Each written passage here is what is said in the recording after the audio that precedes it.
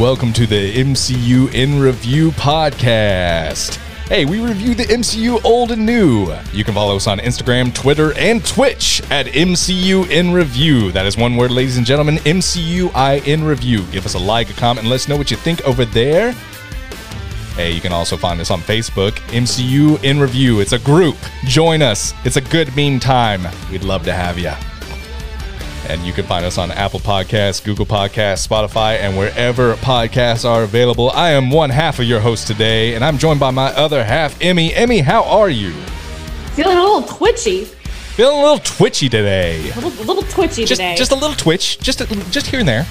Which is it's odd because I have no idea what Twitch is. I know that my students love it, so I assume it's some kind of porn. Yeah, to start right there. Right there. Yep. Well, coming in hot. Jeez. Can't even edit that. This is the intro. Oh, I'm sorry. Well, no, it's actually a video streaming website that I usually watch it for video game streaming. You can watch a bunch of different people just chatting, which is why we're here. We are now going to be broadcasting on Twitch every single podcast, so we're excited to be part of the Twitch crew. We thought it'd be cool to have a video podcast. We're going to try to announce it kind of either the day before or same day. We're sorry for short notice, but we want to kind of let everyone know, hey, come join us. We're hanging out. And really just having more of an interactive experience through Twitch. We think it could prove just really, really awesome to have more interaction. So Twitch, it's MCU in Review, all one word. We promise not to plug it like crazy. But yeah, it will be a part of our show going forward. We will still be obviously doing the audio podcast. So you're listening to that right now. If you're one of our Apple Podcasts, Google Podcasts, Spotify, or whatever podcast platform you use, that will not be going away. But we wanted to give an option for, hey, if you want to hang out with us, if you want to talk with us, if you've ever wanted to interact with the show, we will be live on Twitch every single week, talking about the podcast, or actually not talking about the podcast. That would be boring. Yeah, this is MCU in Review talk. Did you like that part where Emmy she made that joke when she said this? No, we will actually be having the podcast on our Twitch. It'll be available momentarily. You'll have it for about 14 days, the video version. So audio will always stay up. So yeah, it gives just a nice little, I don't know, like I said, if you want to be a part of the show, if you want to talk in the show, get a shout out, join us on our Twitch. You can follow us over there and you'll be notified every time we go live. Cool. I'm very excited to be a part of a new community. Yes, a new community. The way you enunciated was so wonderful. A new community.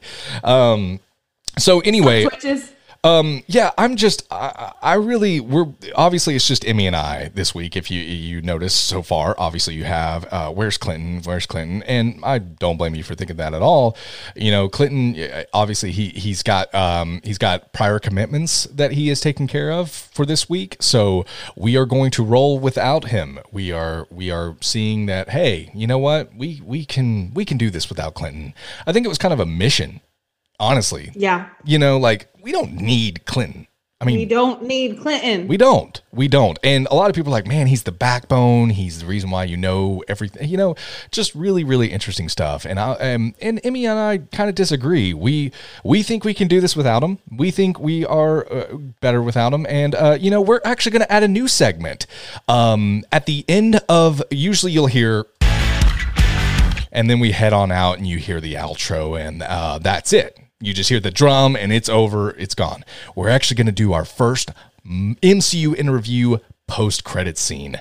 So after that intro plays, you will hear from Emmy and I at the very end of that. So if you stick around, yeah, you get a little Easter egg from the MCU in Review crew. So take that, Clinton. We thought of that without you. So yeah.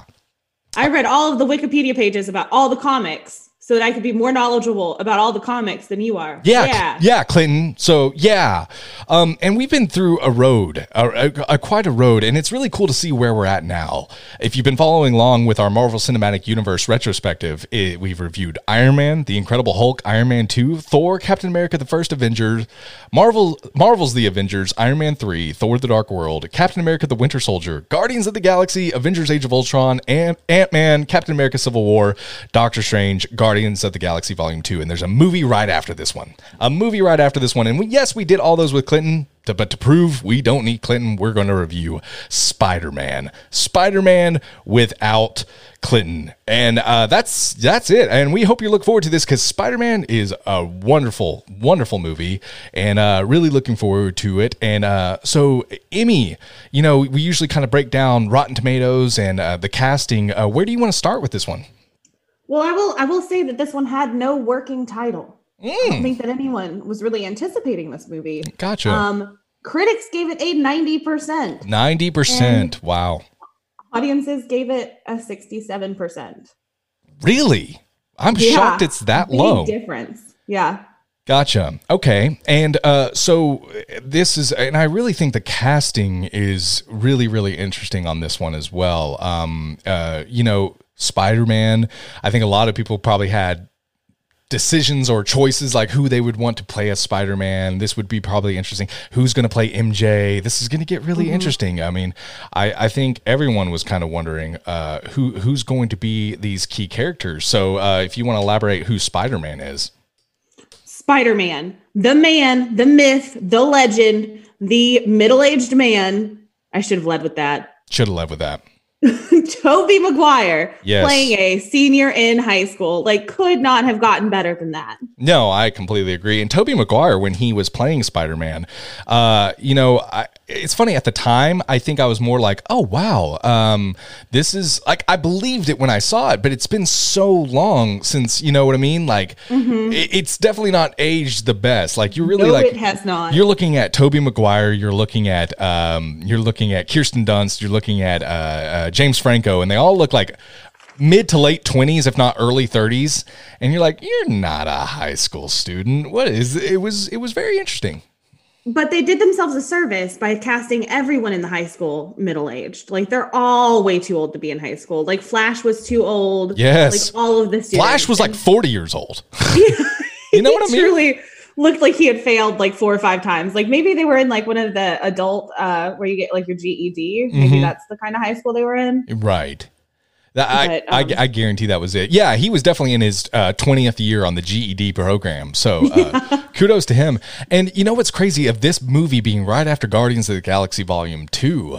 It's almost felt like it was older. It felt like the opening credits felt a little bit older.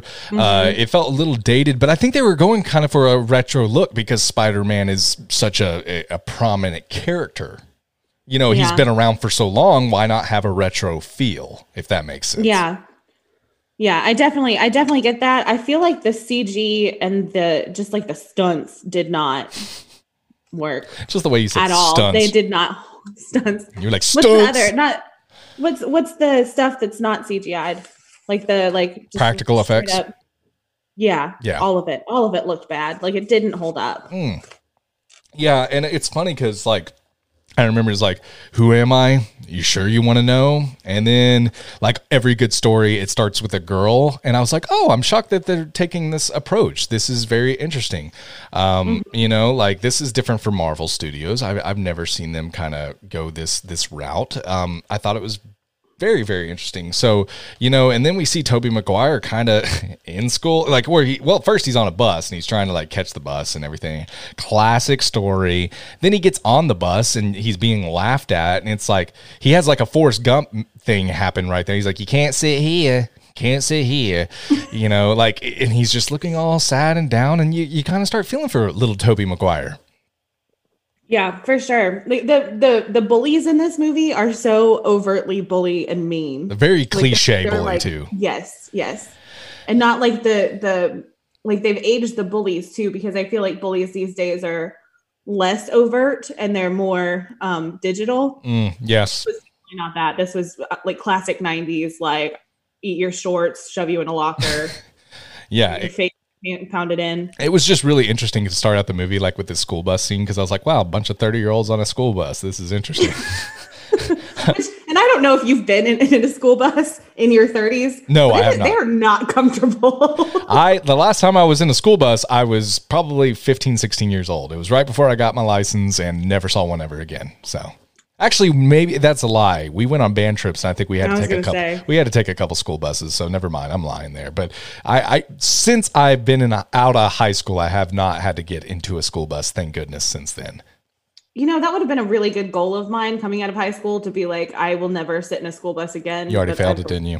Yeah. Multiple times. Yeah, and we see like James Franco and William Dafoe that are playing Goblin Jr. and Goblin Sr., or Harry and Norman Oswald.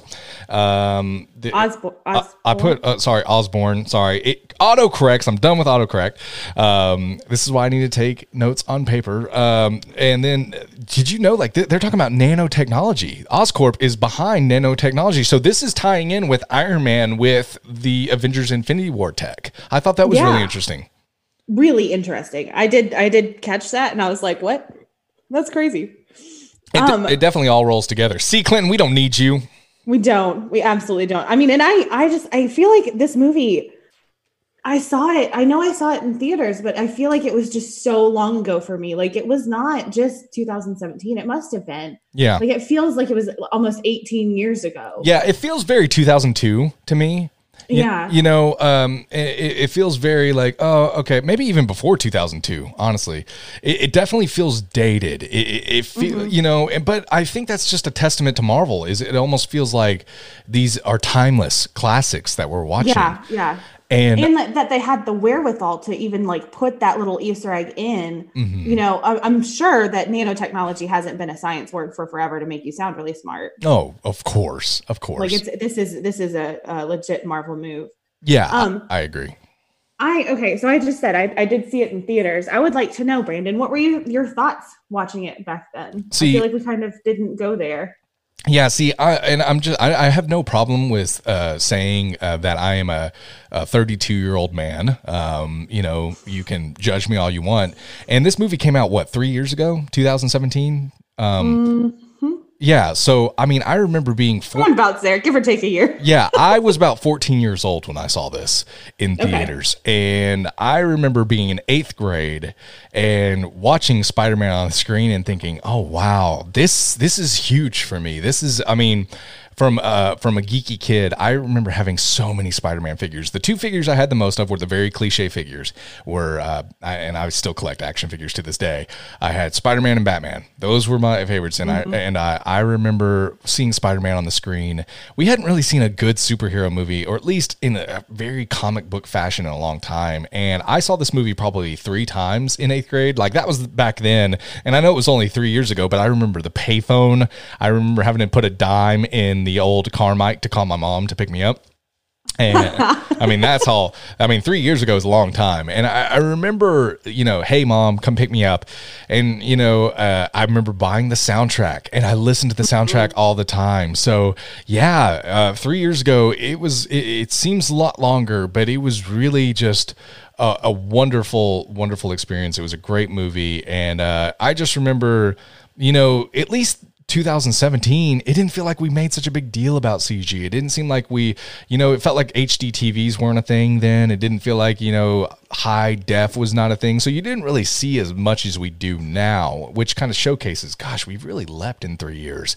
I didn't really see the quality. I didn't really see a lot of the things that were a little, you know what I mean? Watching this again, I thought, this is pretty darn good. So I will say, back when I was 14 years old, 3 years ago, I definitely really appreciated it. So what was your thoughts, back in 2017, watching the very first Spider-Man with Tobey Maguire? Well, okay, so 3 years ago, if you were in 8th grade, that would have put me in 7th grade. Yes, you're 1 year younger than me. Yes. Yeah, that was an odd year. That whole 7th and 8th grade were really odd. Mm-hmm. But I remember this was kind of that first glimpse, and I was like all hardcore Batman, and this was like the first glimpse into like the Marvel universe. And I remember watching this movie. You're the first glimpse into the Marvel universe? Sorry. I guess it felt like the first glimpse. It did. It felt like the first glimpse for me too. I agree. Yeah, and because of that, I think that's why we neglected to see some of the glaring mistakes that they made. Like maybe they knew that this movie would be so well loved and so well remembered that those things would kind of fade in the distance. So it's well spoken. Yes. I remember, and this is so like from 2017 to now, just the things that I've gone through in my life.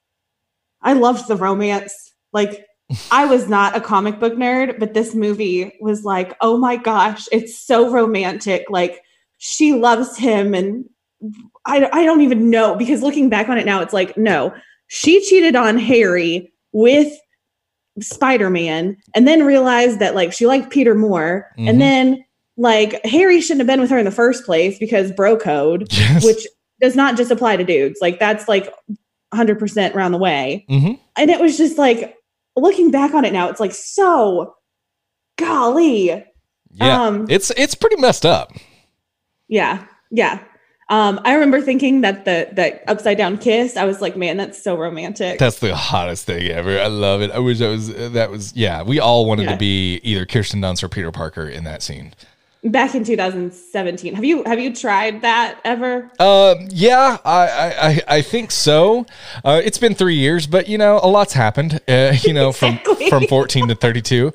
But yeah, like I would say like if you didn't try the Spider-Man kiss from 3 years ago, which is way back then, really, what are you? Are you even a human? So yeah, I mean, back then, yeah, I remember that being you know, it's weird because I'm not a big fan of like Nickelback and Chad, I think his last name is Kroger. Chad Kroger, yeah. Yeah, like I'm not a big fan of that, but man, I remember listening to the song Hero by Josie Scott and Chad Kroger, and just 3 years ago, your music taste can change a lot in 3 years too, because I was like, they say that a hero can save us, and I was like, oh man, this is not aged well in 3 years. But yeah, it's interesting, very interesting.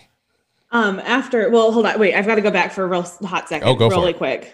And say, when you tried the Spider-Man kiss, was it as romantic logistically? No, God, no. Okay. It was a fail. Sorry. I'm pretty sure if I tried that right now, no matter what, that kiss, it's just logistically, it doesn't work out. Like the top lip and the bottom lip, like that's not how kissing works. It's not. It's not. And one of the like biggest things that they had to go and reshoot that a whole bunch because he was upside down and it was raining, and so water kept getting into his nose, and so he was pretty much just being waterboarded. Like it's so not romantic. I did not know that actually. Yeah. And then that song. So I watched this movie last night, and I don't know how many times I broke out into that song today in front of kids, and they looked at me like I've never heard this song before, and I was like, it was just 3 years ago. Like you still remember, like you call me on your cell phone, and that was like 5 years ago. Yeah, exactly. Like, come on, Chad Kroger and Josie Scott. That was all over the radio 3 years ago. Mm-hmm. Yeah. Oh yeah. No, I completely agree. So, well, I guess we can go into our thoughts now, and I guess the thoughts now. Oh wow, this movie has aged, you know, for more than you would think.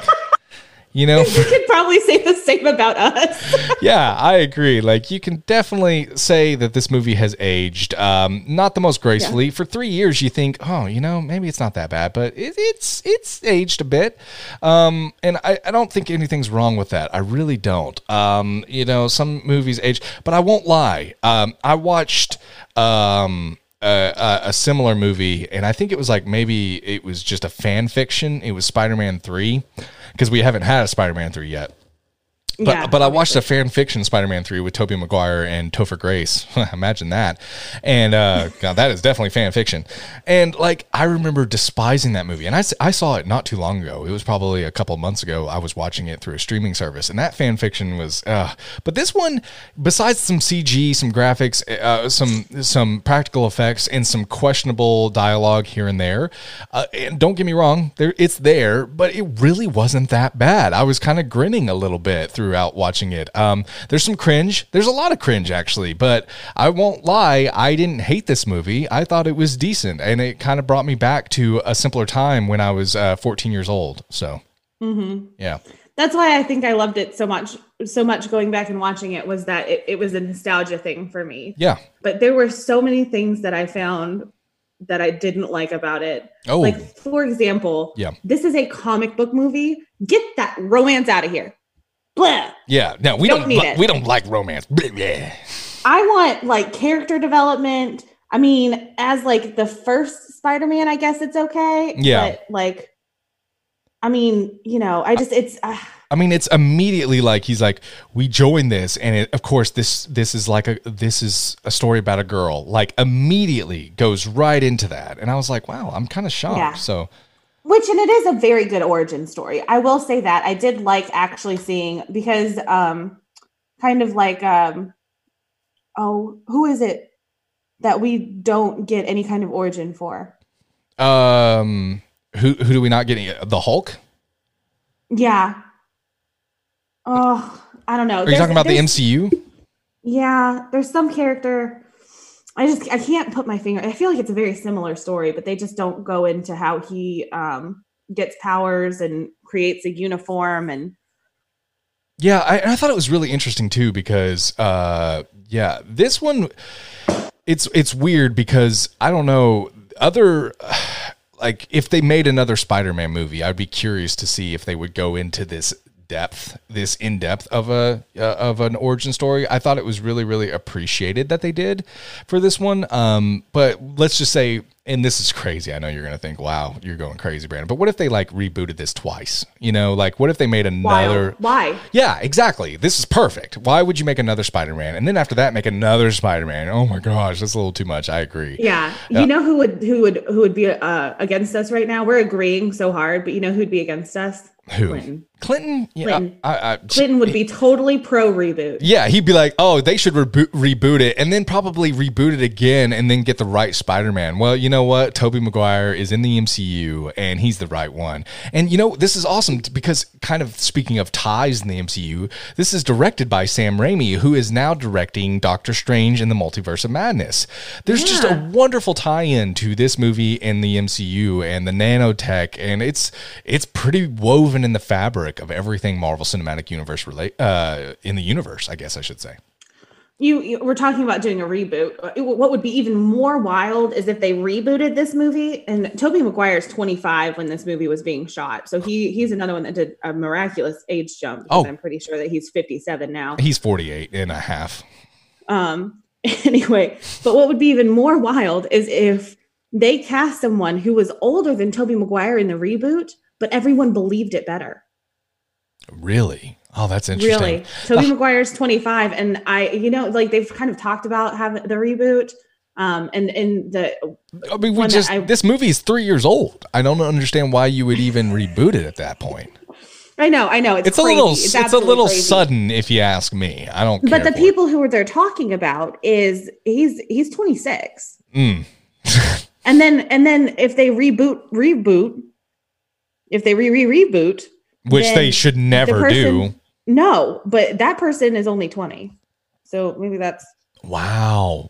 He's more in the realm of possibility. I guess that makes sense to have like a 20-year-old more because that's 2 years out of high school instead of 30 years out of high school. So I kind of appreciate that.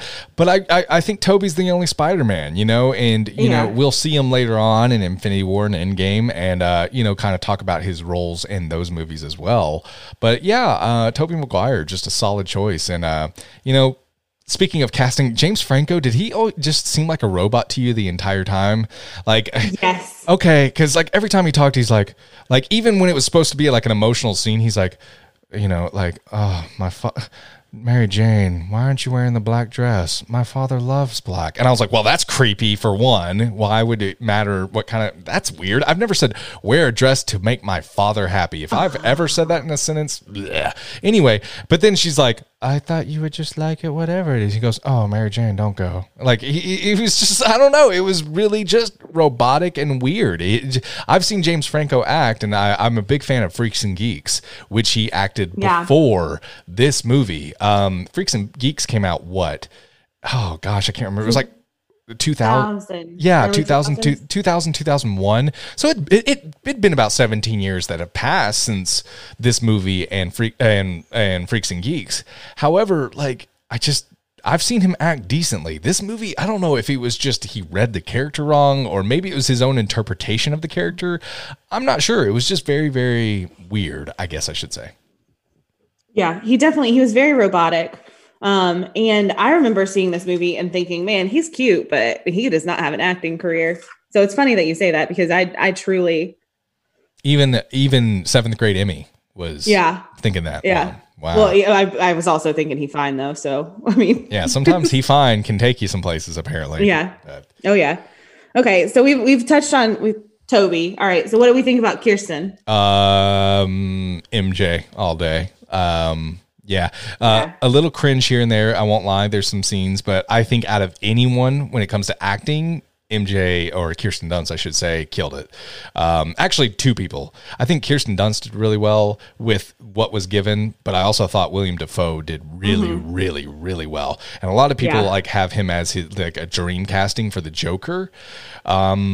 I just, when I watched this movie again, I'm all like, God, he was just a great Goblin. I mean, and especially considering how, hokey this feels, how early 2000s this feels. I thought for his acting job, he really did the best that he could have done. And I mean that in a great way. Like, I thought he really killed it with some dialogue. So I really appreciated it. I completely agree. And he went so far into this role that he did 90% of his own stunts. Really? Which meant that the costume department had to make a more rubberized, lighter suit so that he could move better in it. That's pretty cool. Fun fact. That's cool. And somebody who was supposed to replace him, Michael Keaton. Wow. Michael Keaton. Oh, I would not have hated. Yeah. Not replace him, I guess, but who was also up for the role. Wow, Michael Keaton, especially what, and it's weird. I'm going to say something really far-fetched, and please, I need you to hear me out. With Michael Keaton, this is kind of a weird villain. This is kind of a very, I wouldn't say, it's more of a, what's a good word I'm looking for? It's not a popular villain. It's a very obscure, I think is the word I'm looking for. Obscure Green villain. Goblin? No. The one I'm about to talk about. Yeah. For a Spider-Man villain though, I don't think he's great in the comics, but for some reason I think he could do it justice in a movie. I would like to see Michael Keaton play the Vulture. I really would. I think he would play a great Vulture.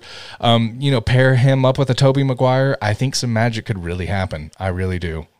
Yeah. Oh, yeah. But definitely Tobey Maguire. That needs to be. Oh, if Tobey Maguire gets recasted, I'm going to be, trust me, I'm done with the MCU.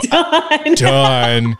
We're over. Sorry. I mean, it's a relationship right now. I'm expecting you to commit. And if you get rid of Tobey, Mark Ruffalo and, and Edward Norton, that's one thing. I think that was a step up, but no one could be better than Tobey Maguire. Absolutely not. So, yeah.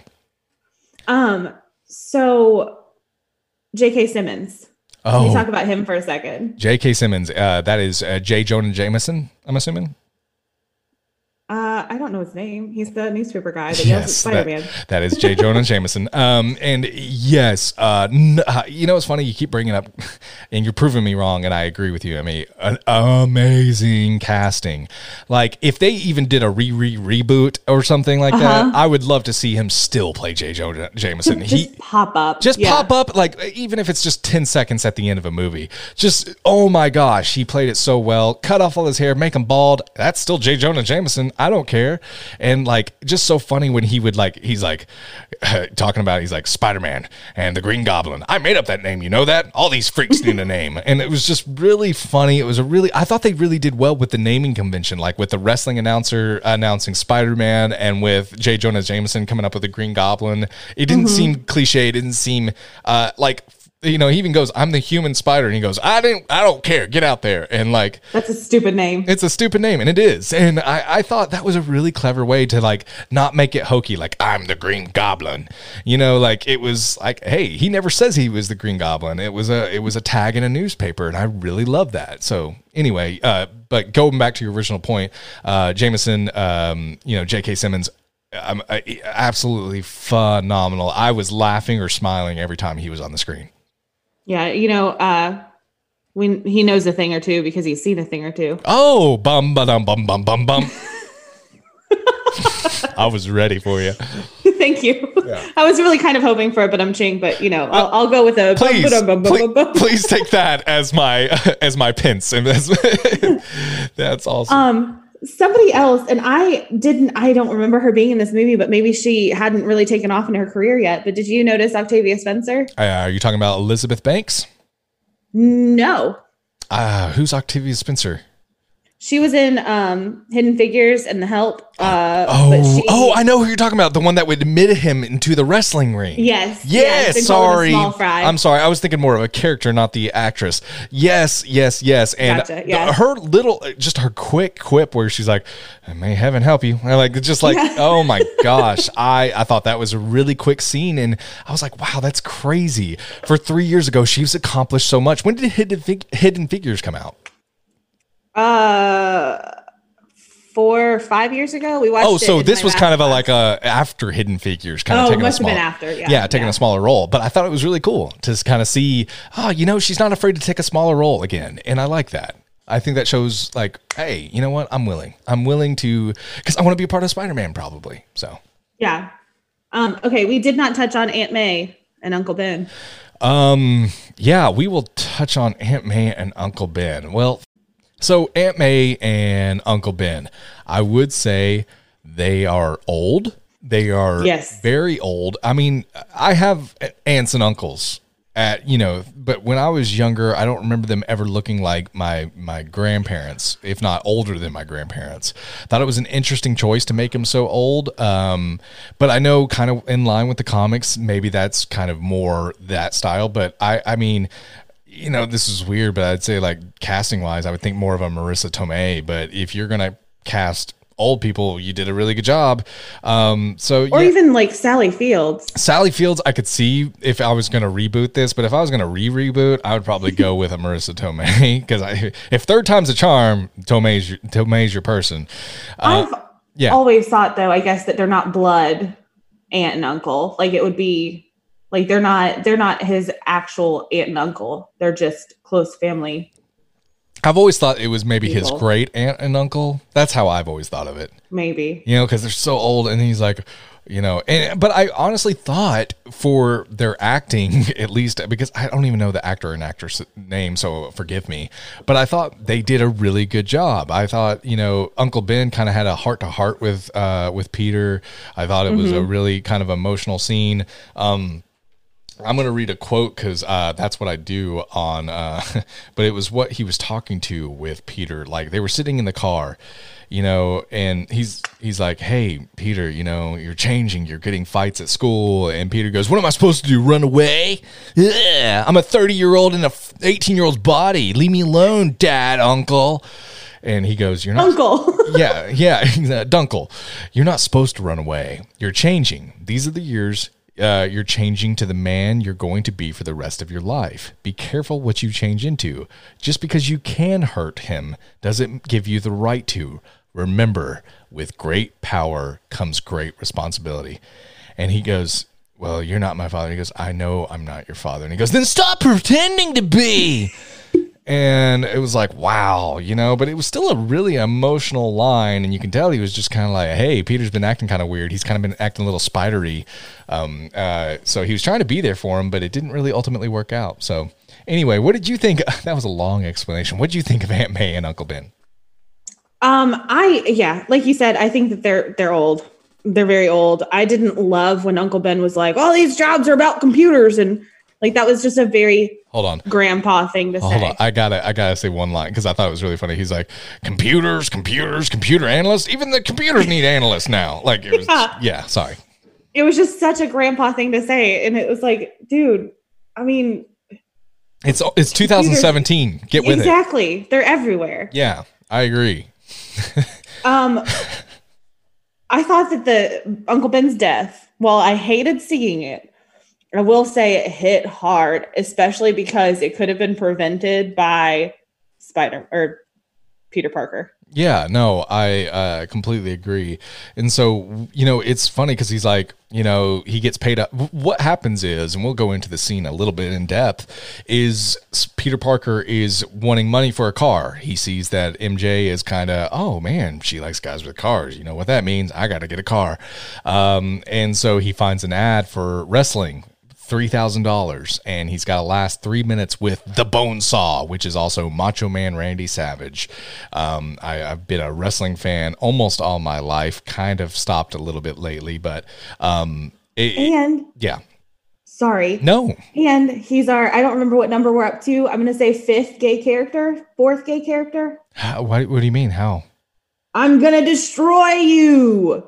Ah, very good point. Amy. Good catch. And then, and this is, I'm sorry, I'm totally interrupting you. And then there's a quote where Spider-Man says, "That's a cute outfit. Did your husband give it to you?" This is 2017 Spider-Man. That is not an insult anymore. Get with the times, 2017 Spider-Man. And so I really thought that was really, really good, where they had the Bonesaw versus the human Spider-Man. He's in the cage, and his whole job is to last 3 minutes in the cage with a human Bonesaw. Well, he ends up taking care of business in 2 minutes flat against the Bonesaw. He wins the match. It's wonderful. And he goes to get paid his $3,000. He only gets $100. Wait, no, the ad said $3,000. The ad said $3,000 to last 3 minutes. You lasted 2 minutes. So here's $100. You're lucky to even get that. And he goes, "Well, I need this money. Well, that's not my problem." Well, then a thief comes in right at that time because he's got hundreds of dollars just sitting on this table. It looks ridiculous. Mm-hmm. Like, come on, man, be a little bit better about it. A thief comes in, takes the money, runs out, and he's like, "He's got my money. Get him. You could have stopped him." And he talks to Peter, and Peter goes, "You could have stopped him." And he goes, "Well, that's not my problem." Well, Peter, that's a really good quip. Good job. Well, then Peter goes out, sees a crowd surrounding a body. He runs over, and it's Uncle Ben. He's been shot. He later finds out he was shot by the man that took the money. It was a carjacking because he was trying to get away with the money. And had he stopped him, he would have stopped what would have ultimately been Uncle Ben's demise. And it's kind of just a huge lesson to Peter at that moment. And it's pretty powerful because I know it's become a meme, and I'm like, gosh, 2017 to now, you think, okay, but it's become a meme now, that ugly cry with... Because he's such an ugly crier. It's so ugly. He is an ugly crier. It is pretty emotional. I mean, honestly, me too. I can identify with that. Like, I do not cry pretty ever, but also if I were going to cry on a film that would last forever... It would be the most beautiful ugly cry. It would be the most beautiful. Yeah. But he's like snotty. Yeah. Oh gosh. Yeah. And he definitely goes for it. And kudos to Tobey Maguire, the only one true Spider-Man. There's no other. Don't ever reboot. I really thought it was a really powerful scene. And even though I knew that meme and I've seen it for years now, I feel like I've seen that meme for like 10 years, even though it came out 3 years ago. It was just a really interesting scene, a really powerful scene, and I appreciated it. I really did, and I think they told the story of Uncle Ben in a really good way. I thought that there was times where they had to spell everything out for you, but I still thought they did it in a good way, so I appreciated it. This was, I feel like, one of the only real points where we get a lot of character growth from Peter Parker. This was one of the only real big, I don't know, moments that hits him, Yeah, I mean, there's parts where, he's trying to, I feel like this whole movie is basically, it should be called Peter's trying to get with MJ. Because yes, for real. Yeah, because and don't get me wrong. Spider-Man keeps cock blocking him. Yeah, exactly. Like Spider-Man's like, "I'm going to save her." And she's like, "No, dude, I'd like to be with her."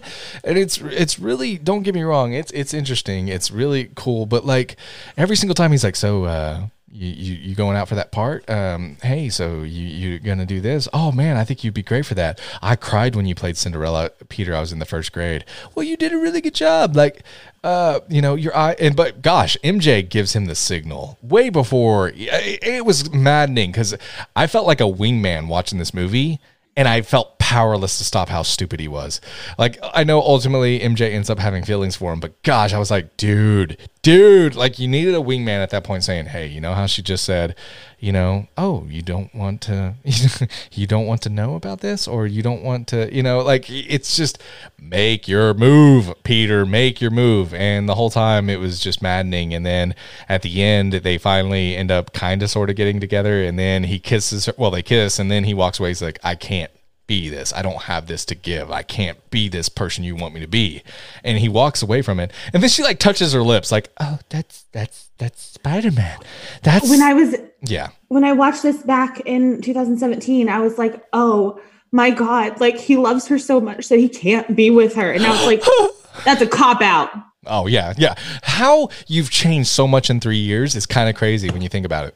Beyond me. I've grown so much as a human being. In 3 years. Growth. In just 3 years. You know what will never change though?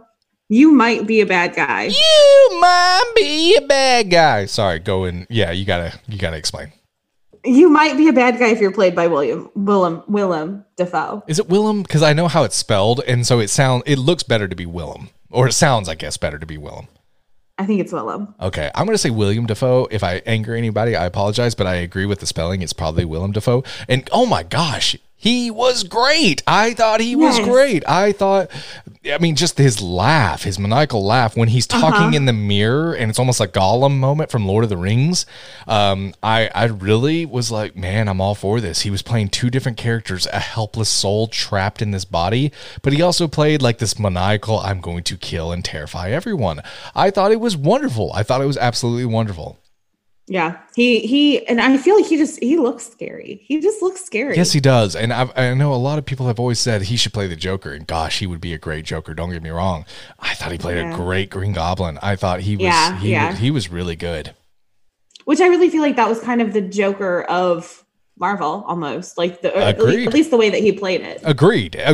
I completely agree with you, Emmy, and I thought it was really, really well done. So it was just very, very exciting, very, very awesome to see kind of William Dafoe in 2017 kind of lighting up the screen. And I know, at the end, he ends up dying, but I would love to see him interact with an Iron Man, a Captain America, or come back as maybe a ghostly figure in a movie one day. But I thought it was really cool. I thought it was really well done. I'll even parallel that even more because I just had the realization that in The Dark Knight, isn't it Joker who has like you can either save the mayor, whatever Arthur Dent is, or your girl Harvey Dent, not Arthur Dent. Harvey Dent. Okay, Arthur Dent is from Hitchhiker's Guide to the Galaxy, so at least I had a real person. Yeah, well, real fictional. Right, gotcha. Whoopsie. Actually, who's played by Martin Freeman, who was also in Captain America: Civil War. It all ties together. This is the most, and what I love about this movie, just because I want to touch on this really quick, this feels like the most woven together in the Marvel Cinematic Universe that I've ever seen. Sorry, the point I was trying to make before I screwed up someone's name, which never happens. But the whole Harvey Dent and his girl, and at the end of this movie, he has that what does he call it? A sadistic choice. Mm-hmm. He either has to save all of the kids or save his girlfriend. Yes, but she saved herself pretty much, kind of, sort of. Like he helped a little bit, but.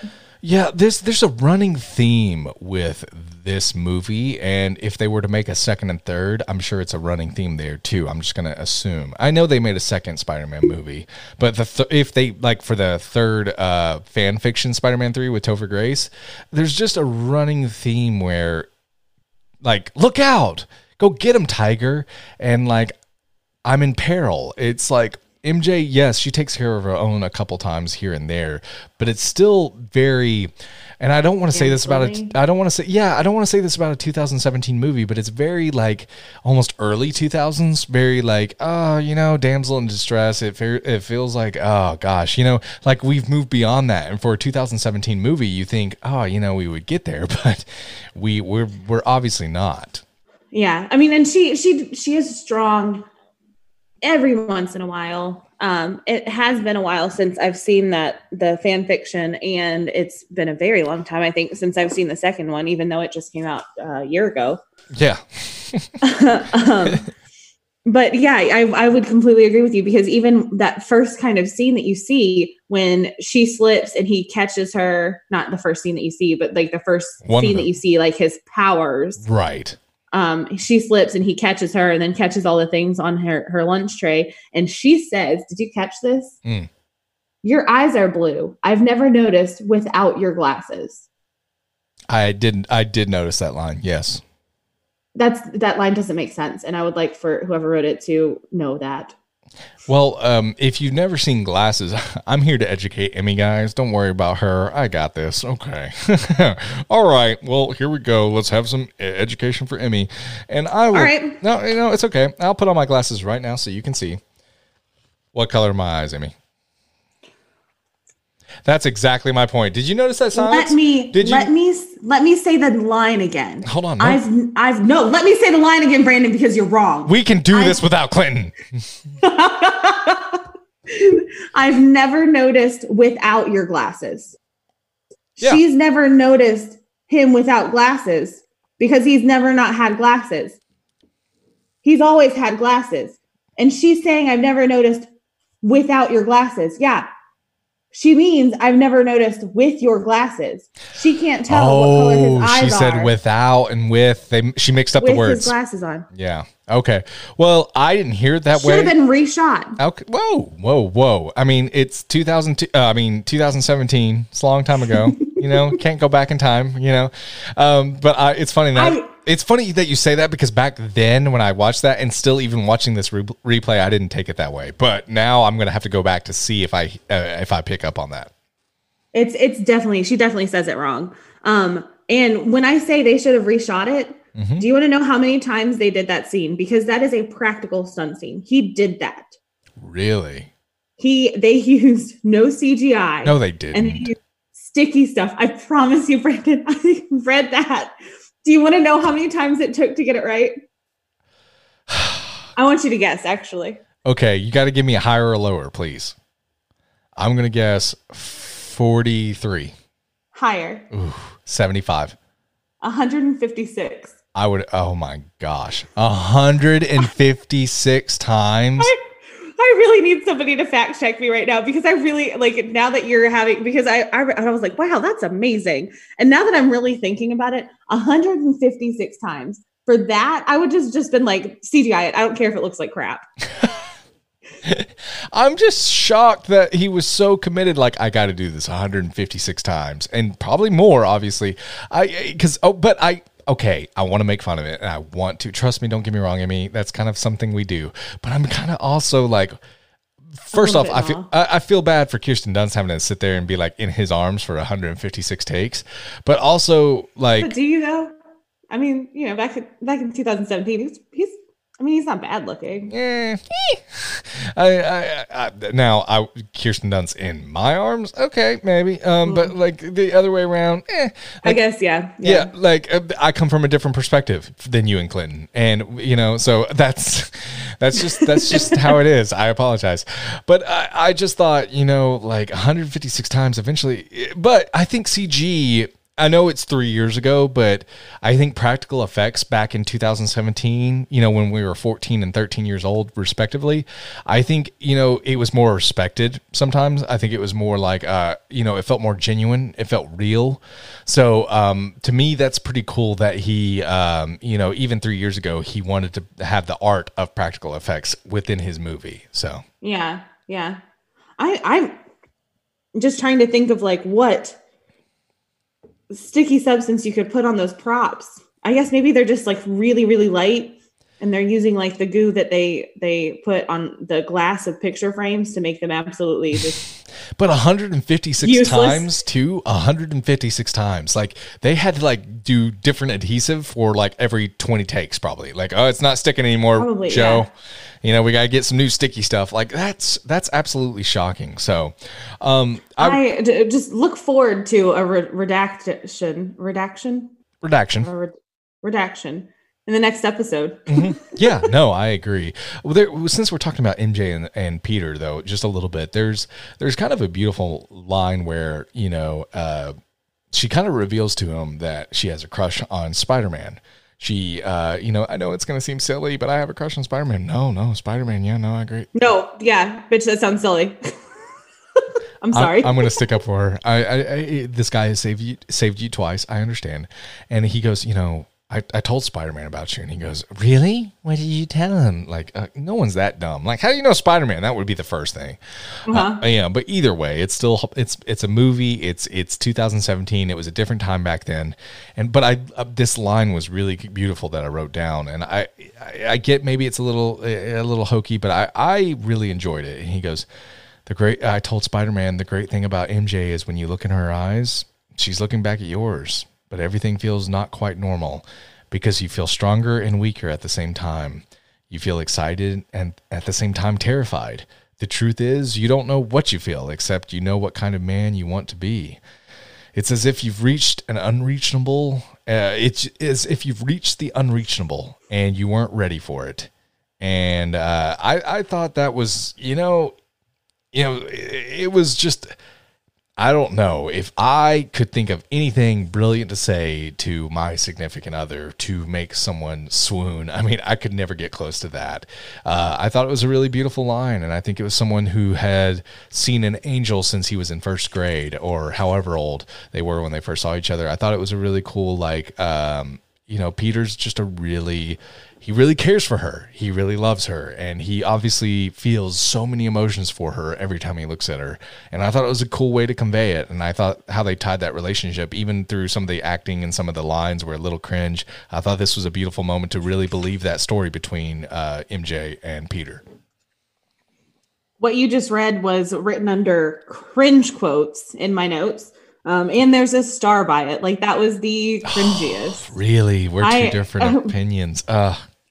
Sorry. I respect it. And I'm sure that 13-year-old me was eating that up. Oh, but 32-year-old Brandon was eating that up. So. Apparently, I'm a 13-year-old girl, everybody. So.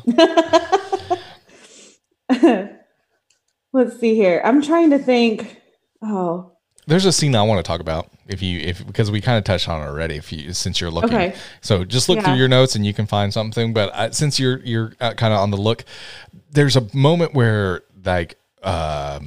Green Goblin kind of abducts MJ, and she just kind of wakes up. It's funny. She's like in her PJs and she wakes up on top of the bridge. I thought that would be a great Hangover 4. How did I end up on the top of the bridge? I would have loved it. So that's just me.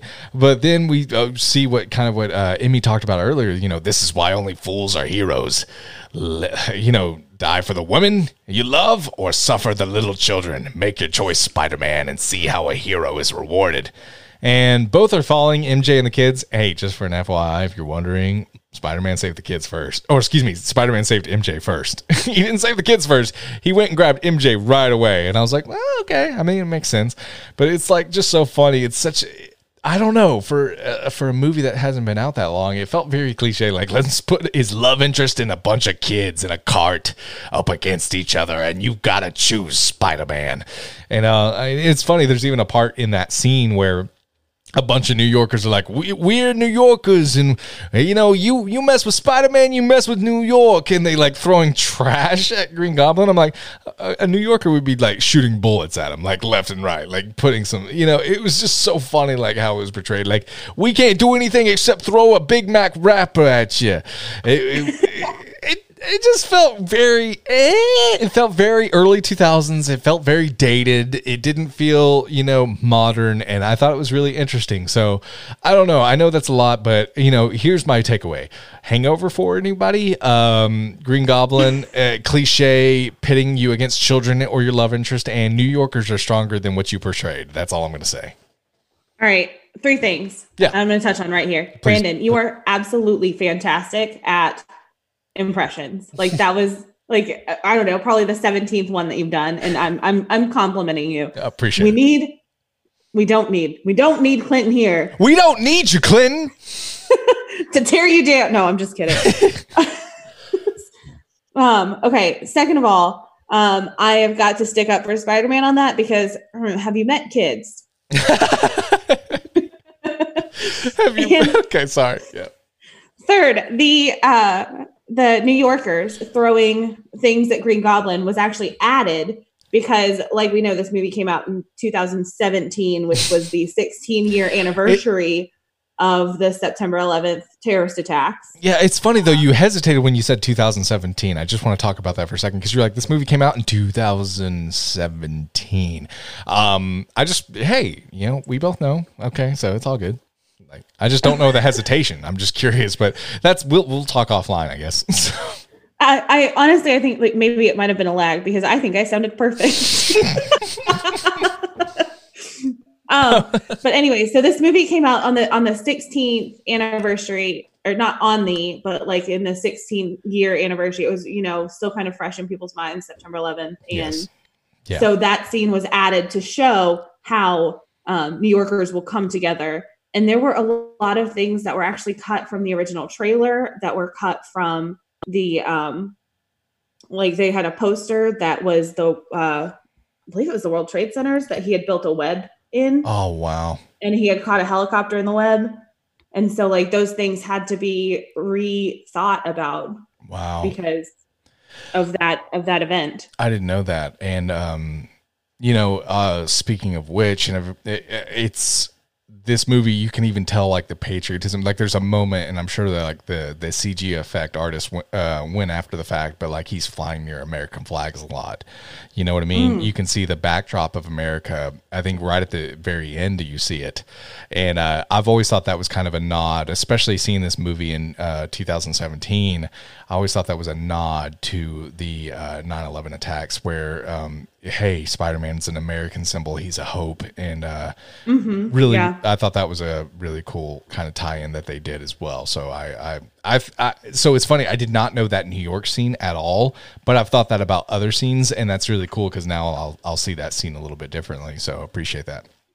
Well, and I'll even go ahead and correct myself. I think that the helicopter in the web was in the trailer, but there are collectors who have the posters that have his like spider eyes, and you can see like the New York landscape and the trade centers skyline.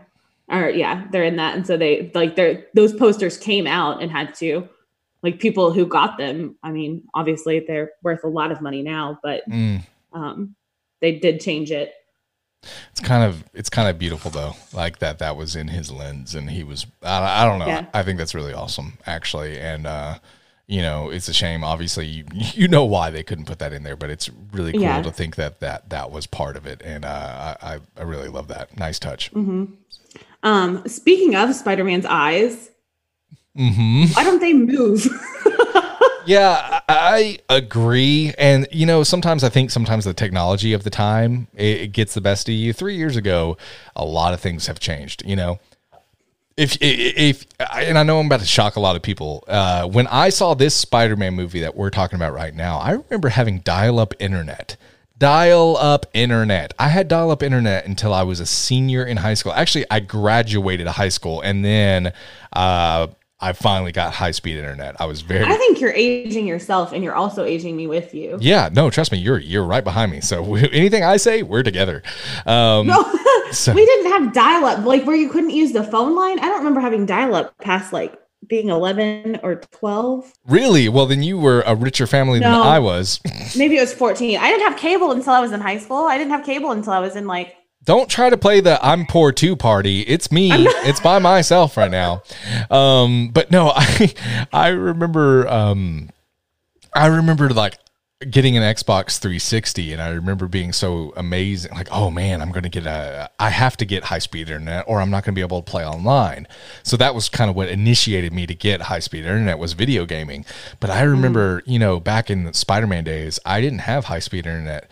So it was really, really cool to, I don't know. It's a lot has changed in 3 years. A lot has changed, but I really thought, this movie, it's really kind of a capsule in time. It's really interesting, and I remember seeing Spider-Man, and gosh, if I bought a CD, I didn't download it because if I downloaded it, it would take an hour for every song. And first off, we got to talk about a couple of things here. It's funny when Ben is talking to Peter in the car. There's a song by Sum 41 playing Rock. It's what we're all about. It's what we live for. Come on, shout it out. Come on and shout it out. Yeah, and Rock. I love it's what you're all about. It's Yeah, wake up with a tub of bacon. Always start the day with my arteries shaking. Rock. It's what we're all about. Okay, sorry. Anyway, it's a great song. I'm like, would Uncle Ben really be listening to that song? Like Sum 41? Like Uncle Ben's way cooler than we give him credit for. Maybe he's like doing that thing where like the claw kind of thing from Liar Liar, where like he's like trying to be cool, like he's trying to like appeal. Yeah. He's trying to appeal to Peter. Yeah, I agree. But I also think, too, Sum 41 was really popular in the early 2000s. So they're basically classic rock now. So I guess it was a classic rock station and Sum 41 came on. That's the only thing I can think of. But also, it was so funny because did you have the soundtrack? Did you have the Spider-Man soundtrack? Oh, did I ever? Okay. This was probably the 4th CD that I had ever bought in my life. Same. And I wore it out. I completely agree. And it's just so funny because there's a moment where they're at like a Unity festival. And I thought it was really funny because it was Macy Gray that was performing. And Macy Gray for 3 years to see it was you and me. Yeah. My nutty nutmeg fantasy. Yeah, she's like, baby, I know we had a bad day. I can't. You are so mad at me, but it don't mean we have to mope around. And I'm like, oh my gosh, I remember this song. I remember losing my mind, and I remember, and she's like, in my nutty nutmeg fantasy. And I'm like, this is wonderful. I felt like I was a little kid again watching it. Her performing at the Unity Festival. I talk soundtracks. I know that. I do songs, but I felt like I was back in time listening to the soundtrack. I loved it. I will even say, like, when I was listening to Chad Kroeger and Josie Scott at the very end, when they're like, and they say they're a hero, and like, I was up, like my hands were up in the air. I was freaking my dog out. Lighter up in the air, like lighters existed back then, right? But like, it was wonderful. It was like, oh man, this soundtrack still holds up. It really, really was nice. And you and I both had this soundtrack. So I thought that was just a cool thing with Macy Gray making an appearance, hearing Sum 41 and Chad Kroeger. It was really cool stuff. We've talked about this song on breaks in the podcast, and I'm so glad that we're finally here so that we can talk about, but that Blue song. Yes. I know what you're talking about. Undercover? Or no, it wasn't Undercover. No, it was like, it's okay to be just me. That was like those 3 years between then and now. It has just been an anthem, man. Like what if I was too much? Yes. Exactly. What if I was? Oh, it's wonderful. And I this is Emmy. I'm going to one up you here. I went to FYE back 3 years ago, and right before they went out of business. Right before they went out of business, I bought that album. I have the CD. It's in my glove compartment to this day, along with the Spider-Man soundtrack. Blue, that album I have. It is this soundtrack, honestly, it rivals the Guardians of the Galaxy soundtracks, in my opinion, because, the Guardians of the Galaxy soundtracks are fantastic, but it's so good. Mm-hmm. Okay, so one of my biggest gripes with the movie. Oh, actually, I'm just gonna go back real quick and say, so you're talking about that Unity Day. So we're at Unity Day. I just need to go back there real quick. Mm-hmm. Where Macy Gray is singing Nutmeg. You've got all these like floats in the air, and you've got obviously Harry wanted MJ to look good for his dad. Weird, but we'll skip over that. I am going to give them props right now for having a Unity Day. Oh, I thought that was yeah. But there's a but. But the floats that they had did not age well. What was the floats? I don't even remember them. There was a panda and a kangaroo, and some not great representations of people of color, in my opinion. And as not a person of color, like, I probably shouldn't even have an opinion about it. Like, y'all let me know if I should be offended. But it didn't hold up well. Right. I think that we have learned a lot as a country in the last 3 years about how to accurately represent unity in different cultures. And I think that the way that they did it in this movie wasn't quite there.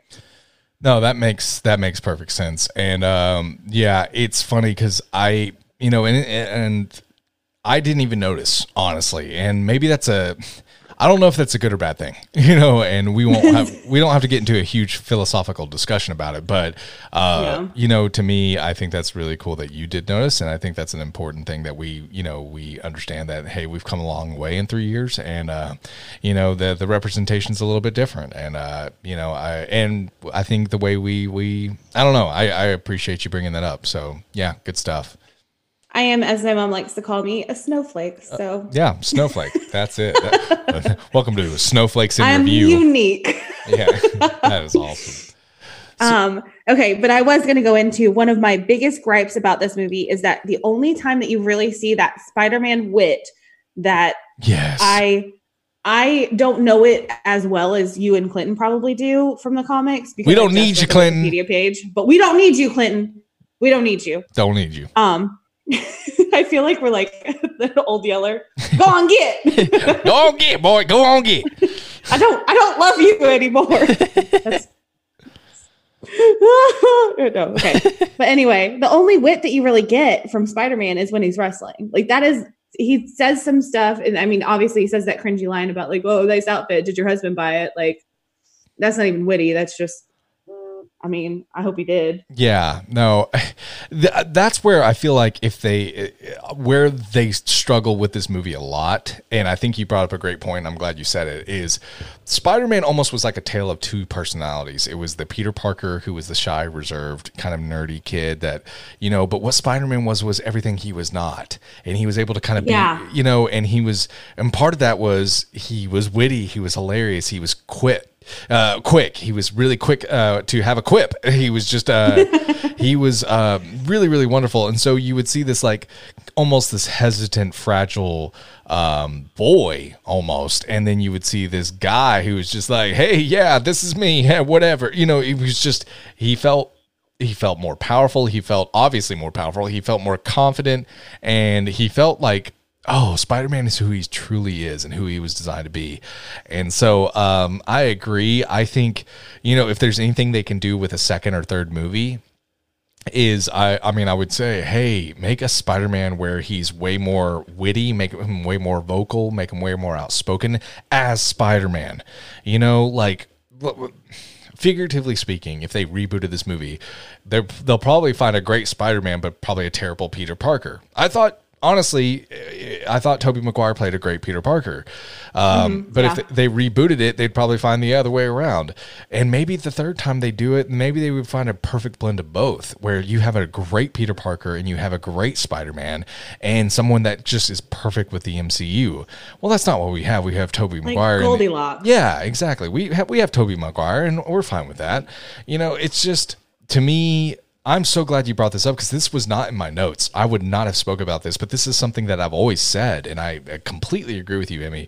Spider-Man is not a good Spider-Man in this movie. He's a great Peter Parker. There's great CG for the time 3 years ago, but it's still, you know, it leaves a little bit to be desired. It really does. It's not a quick-witted Spider-Man. It's just like, hey, be sure it's a friendly neighborhood Spider-Man. You know, and speaking of which, because I want to kind of segue from there, and I apologize, I don't mean to take over too much, but Spider-Man shooting webs out of his wrists, kind of weird. Okay. So Sam Raimi made that decision. Yeah. Because that is not true to the comics, correct? Correct. Okay, so he made that decision because it didn't make sense in his mind for a high school student to be doing that in his free time. Like, oh, well, I'm just going to make this super sticky webby stuff that can hold my weight. Like, I mean, I honestly, like, it makes a little bit of sense. Yeah, it does. But then, like, he's in his room and he's shooting out this web left and right, and Aunt May walks in or tries to, and he cracks the door. He's like, Aunt May, I'm naked. But like, it was interesting. It was really interesting take. And I'm like, I don't know. And it was just like, and then he gets, I don't know. It just felt like, but I will say though, that where they did with the spider kind of being, did you know there's over 32,000 different species of spiders? I knew that from this movie, by the way. And did you know that there's 15 super spiders? The one that was Captain America spider came out down and bit Peter in his hand. I just thought they were like super spiders, and I thought that was really funny. And then he like passed out. I was like, my God, it's the Captain America of spiders. And I love how. What? Wait, I'm sorry. Say that again. Like, what? How was that the captain? It was a super spider. Yeah. Like it wasn't like they were like, oh, we're gonna make this super spider like Iron Man, and oh, we're gonna make this super spider like Hulk. Oh, we're gonna make this super spider like. They weren't like trying to make the Avengers. I hear super spider, I think of super soldier. I think of the super soldier serum. Yeah. And it's just so funny because it's so funny because the person that's leading the field trip at the beginning of the movie too, she's like, there's 15 super spiders that are involved in the program. And like, ma'am, I only counted 14. First off, who's the nerd that's counting spiders in a cage? You tell me, MJ. You tell me 15. I'm going to believe you. There's 15. I'm not going to go 1, 2, 3, 4, 5, 6, 7. I'm not. I'm just going to take your word for it. Oh, there's 15. One's probably hiding behind a rock. If I was that, and it's so funny. Like the person who's giving the presentation, he goes, "Oh, there's 14. One must be getting experimented on." It was like almost like Dr. Evil-ish. And then all of a sudden dangles from the top and it's getting a laser put on its back. Exactly.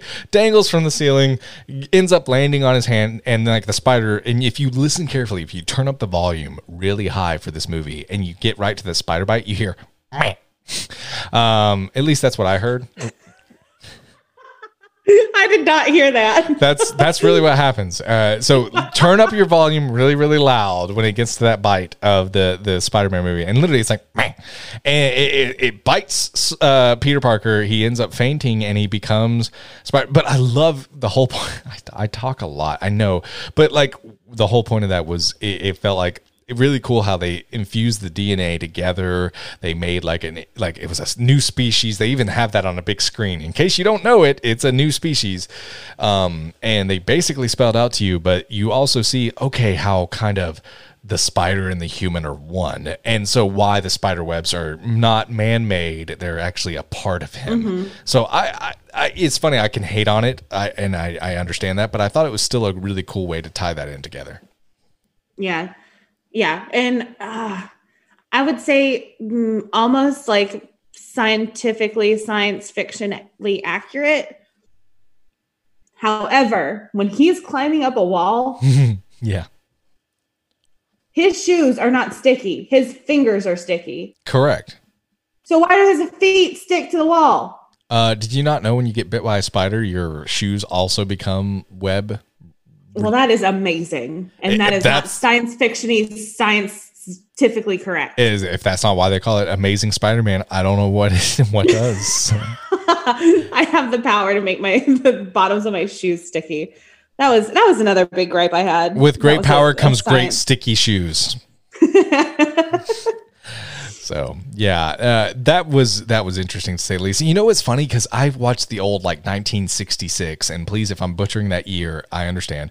I butchered years probably throughout this entire podcast, but I think it was the 1966 Batman movie with Adam West, and when he was. It was 1969. Was it really? Or are you just saying? I have it on DVD. No,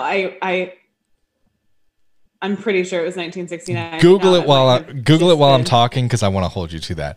But the Batman movie with Adam West and Burt Ward as Robin. As Robin, kudos. Like when they're walking up the wall, I think it was just immediately. Oh yes. I flashed back immediately to that. I really did. I thought that was cool. You Googling right now? Yeah. We losing connection? I'm sorry, you were right. I was right? Oh, are we?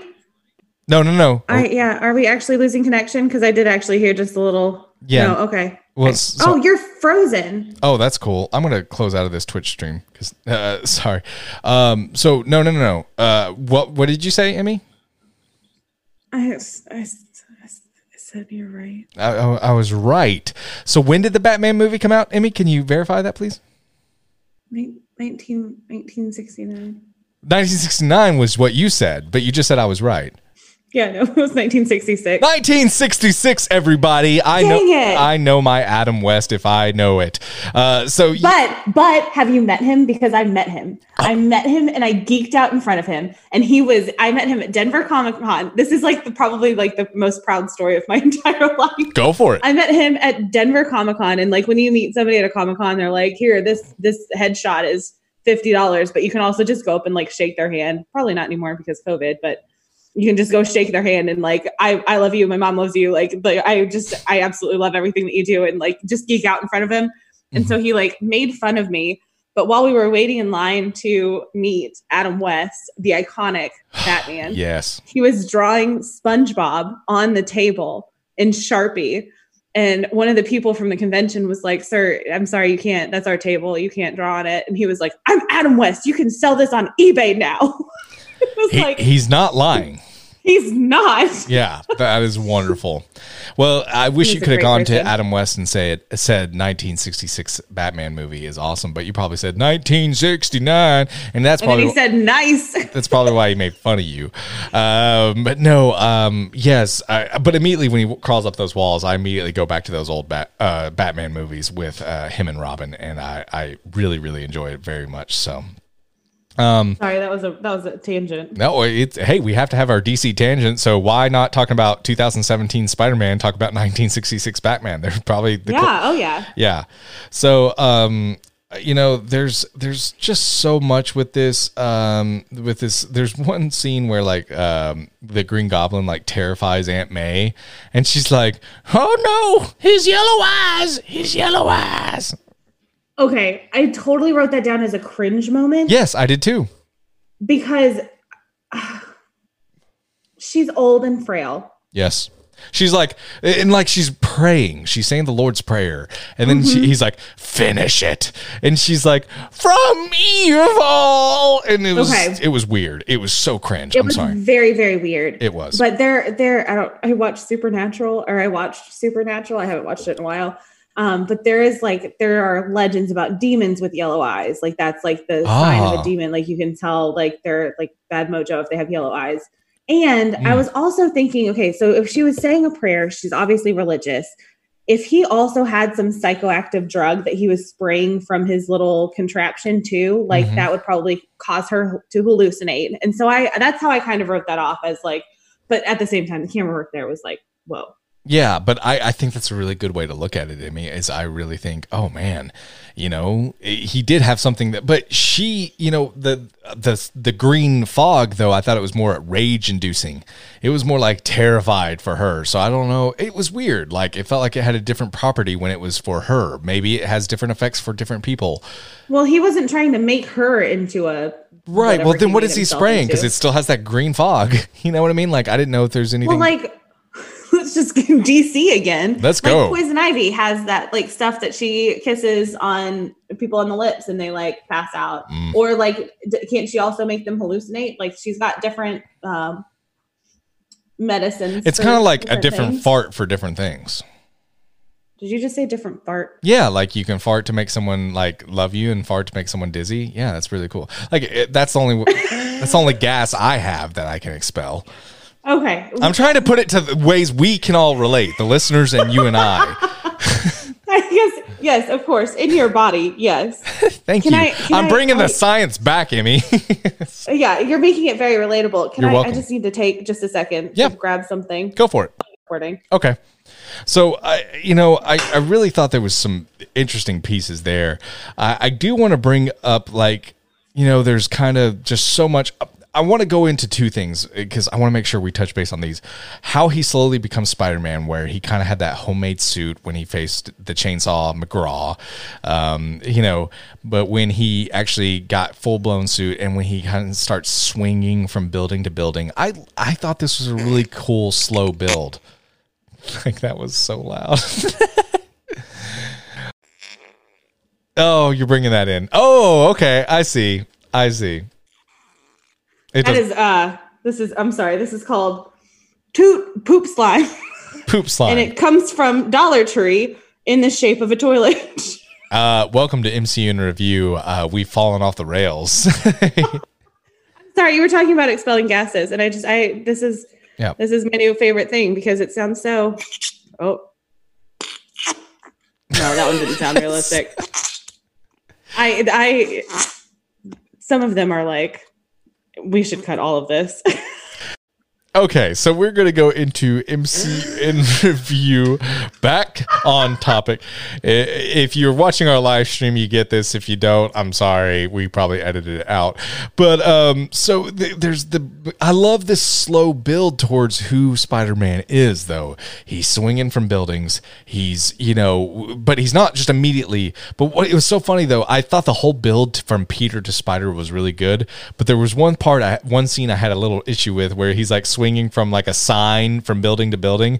Like he just flips his web for the third time and he lands on it and he's like, I'm going to grab this web and swing from a high building. You don't know if that's going to, you haven't tested it out. I mean, but also he could have some chemical imbalances in his brain. He could be spider-like. I don't know. I can downplay this through the movie. I really can. But I when I saw that, I was like, any logical person would be like, I don't know the strength of this webbing yet. I should not be hanging my entire body on this. Absolutely not. Yeah. And I thought the same thing. Okay, cool. Yeah. I also think it's really lucky that he lives in, I'm assuming that's New York, right? Mm-hmm. Spider-Man just always lives in New York? Yes. Okay. So, I mean, it's really lucky that he lives in a place with tall buildings where he can swing from because, I mean, you put him out in the middle of Tennessee. There's what I want to see if they do a Spider-Man movie kind of out in the suburbs, or at least a scene out in the suburbs. It'd be really funny to see him like flip that web and there's nothing there and there's nothing. Yeah. And he just full blown sprints. I'm not saying that's happened, but if it did, it would be really cool to see that. It would make me really, really happy. Yeah. It wouldn't feel so cliche Spider-Man. Like, let's see him when he's not around those tall buildings. Exactly what you said to me. So, but I still, even with that one little annoyance, I genuinely thought, I really thought that it was a really cool slow build. We didn't see Spider-Man. Yeah, we didn't see Spider-Man the first 10 minutes. And this is our first time seeing Spider-Man. So it was really cool. Like maybe I didn't time it. I never paused it, but like I would say an hour into this 2-hour movie, we never saw full-blown Spider-Man. We didn't.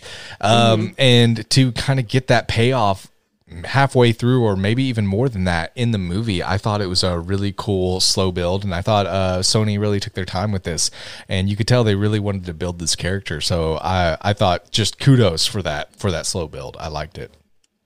Yeah, no, I completely agree. Now, if you reboot it like twice and it's your third Spider-Man, we don't need to see Uncle Ben dying 3 times. Don't get me wrong, but for this one, for sure, I really appreciated it.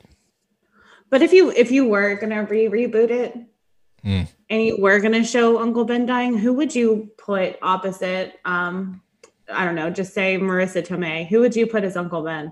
Oh, for Marissa Tomei? Oh. And I just thought of that question, but I think I already have an answer. Who's your answer?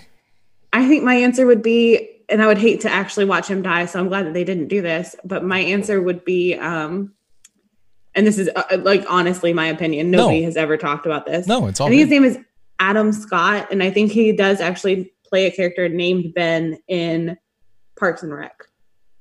That really goofy. I know who you're talking about. Yes, he's a mainstay. He did he date Snope? Yeah. Yes. I know who you're talking about. That's a really good pick. Gosh, I don't know who that Uncle Ben would be. I'm going to go something crazier. I'm going to say maybe we don't need an Uncle Ben with a Marissa Tomei. Maybe you don't need that story altogether. You skip past it and then like have the Robert Downey Jr. almost play kind of a mentor for Peter Parker, where I think it's a unique take. I think it's interesting, and I think it could work.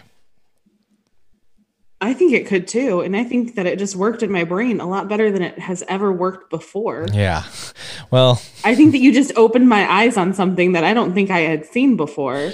You're welcome. And if there's anything you take away from this podcast, wow, you guys have really shown me what could be. But gosh, for this 2017 movie, I thought they really did well for what they had. There's there's another thing too, where, you know, we talked about him having his own webbing and, you know, kind of slowly building to Spider-Man. There's one more thing too. The final battle with Green Goblin, a little forgetful. I'm not going to lie. It was kind of just a little anticlimactic for me. It was very, a little bit, the stage and everything wasn't that, it felt dated, I guess is the best way to put it. And then, you know, like a goblin gets stabbed with his glider, and right in the no zone. I mean, it's just right there too. Like, it's not even like stomach level. It's right in there. Don't touch me there. That's my no square. You know, it was right there. And, you know, it's funny. He's like, "Don't tell Harry," and then just collapses over the glider. I'm like, well, that was perfect timing. He had just enough energy to say that and then just collapse. It wasn't like, don't tell Harry. It was, "Don't tell Harry," collapse. I mean, he got it all out, which is awesome. But it was just very, very unique, very interesting. I thought it was a different take for sure. So I don't know, but felt very anticlimactic. But if they're setting up a second and a third fan fiction movie, I thought, okay, maybe there's something here. But I just wanted to get your thoughts on that final battle as well between Goblin and Spidey, I should say. I have an issue when a bad guy figures out who the good guy is, and obviously they don't refer to each other in those terms. But so Green Goblin knew that Peter Parker was his son's best friend and still tried to kill him. Obviously, some brain chemistry is a little bit messed up, but like, I cannot identify with a villain who's like, oh, this 18-year-old kid who has their entire life in front of them, I want to murder them. You're right. What in the world is wrong with them? I can't. And I mean, like, if they reboot it, it might come up again. I just do not get it. Oh. Yeah, no, and I think that's a good thing, though. If you got it, that would be probably an issue. I really think it's Goblin kind of being taken, and we saw that earlier in the scene. Like, hey, we've seen, there's a moment where they're talking about Goblin, and they're talking about like the side effects of this experiment that they're going on, and what can it affect? And, you know, they say violence, aggression, insanity. Well, you know, I mean, those three words are pretty crucial when you think about, I can't relate to that. Well, if you can't relate to violence, aggression, and insanity, which, sorry, if you're looking for that on this podcast, you're not going to find it. You found the wrong two people. You know, it's just, yeah, I think he was completely, obviously insane, talking in the mirror, having a back and forth conversation with his own self, and almost Goblin taking on its own persona. And his whole life is crashing down too. He's voted out of the board. He's seen a lot of different, you know, he's spiraling in multiple different ways. What kills me though is like, he murders somebody, and he's like the only one on the scene when it happens. He murders two Oscorp people that voted him out as, you know, there's your motive right there. They voted him out as the head of the company. Hey, they're going to take on the company, but one of the contingents on them taking the company is you can't be a part of it. And then two Oscorp people, one looks like Professor X, is murdered. You know, it's. Pretty much, hey, is anyone thinking... Ding, ding, ding, ding, ding. You might be a bad guy. Yeah, is anyone thinking, Norman Osborn is probably the bad guy at this point?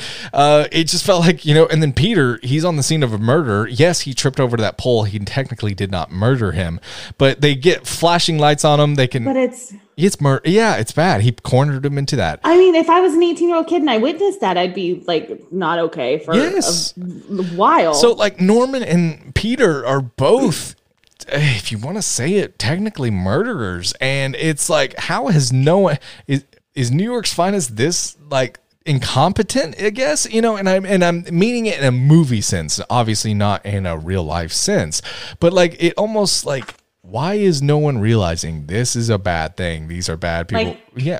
2 and 2 still makes 4. Thank you. We can still put those together. There was a lot of having to suspend my belief for a few scenes when it came to Norman and Peter during their kind of arcs.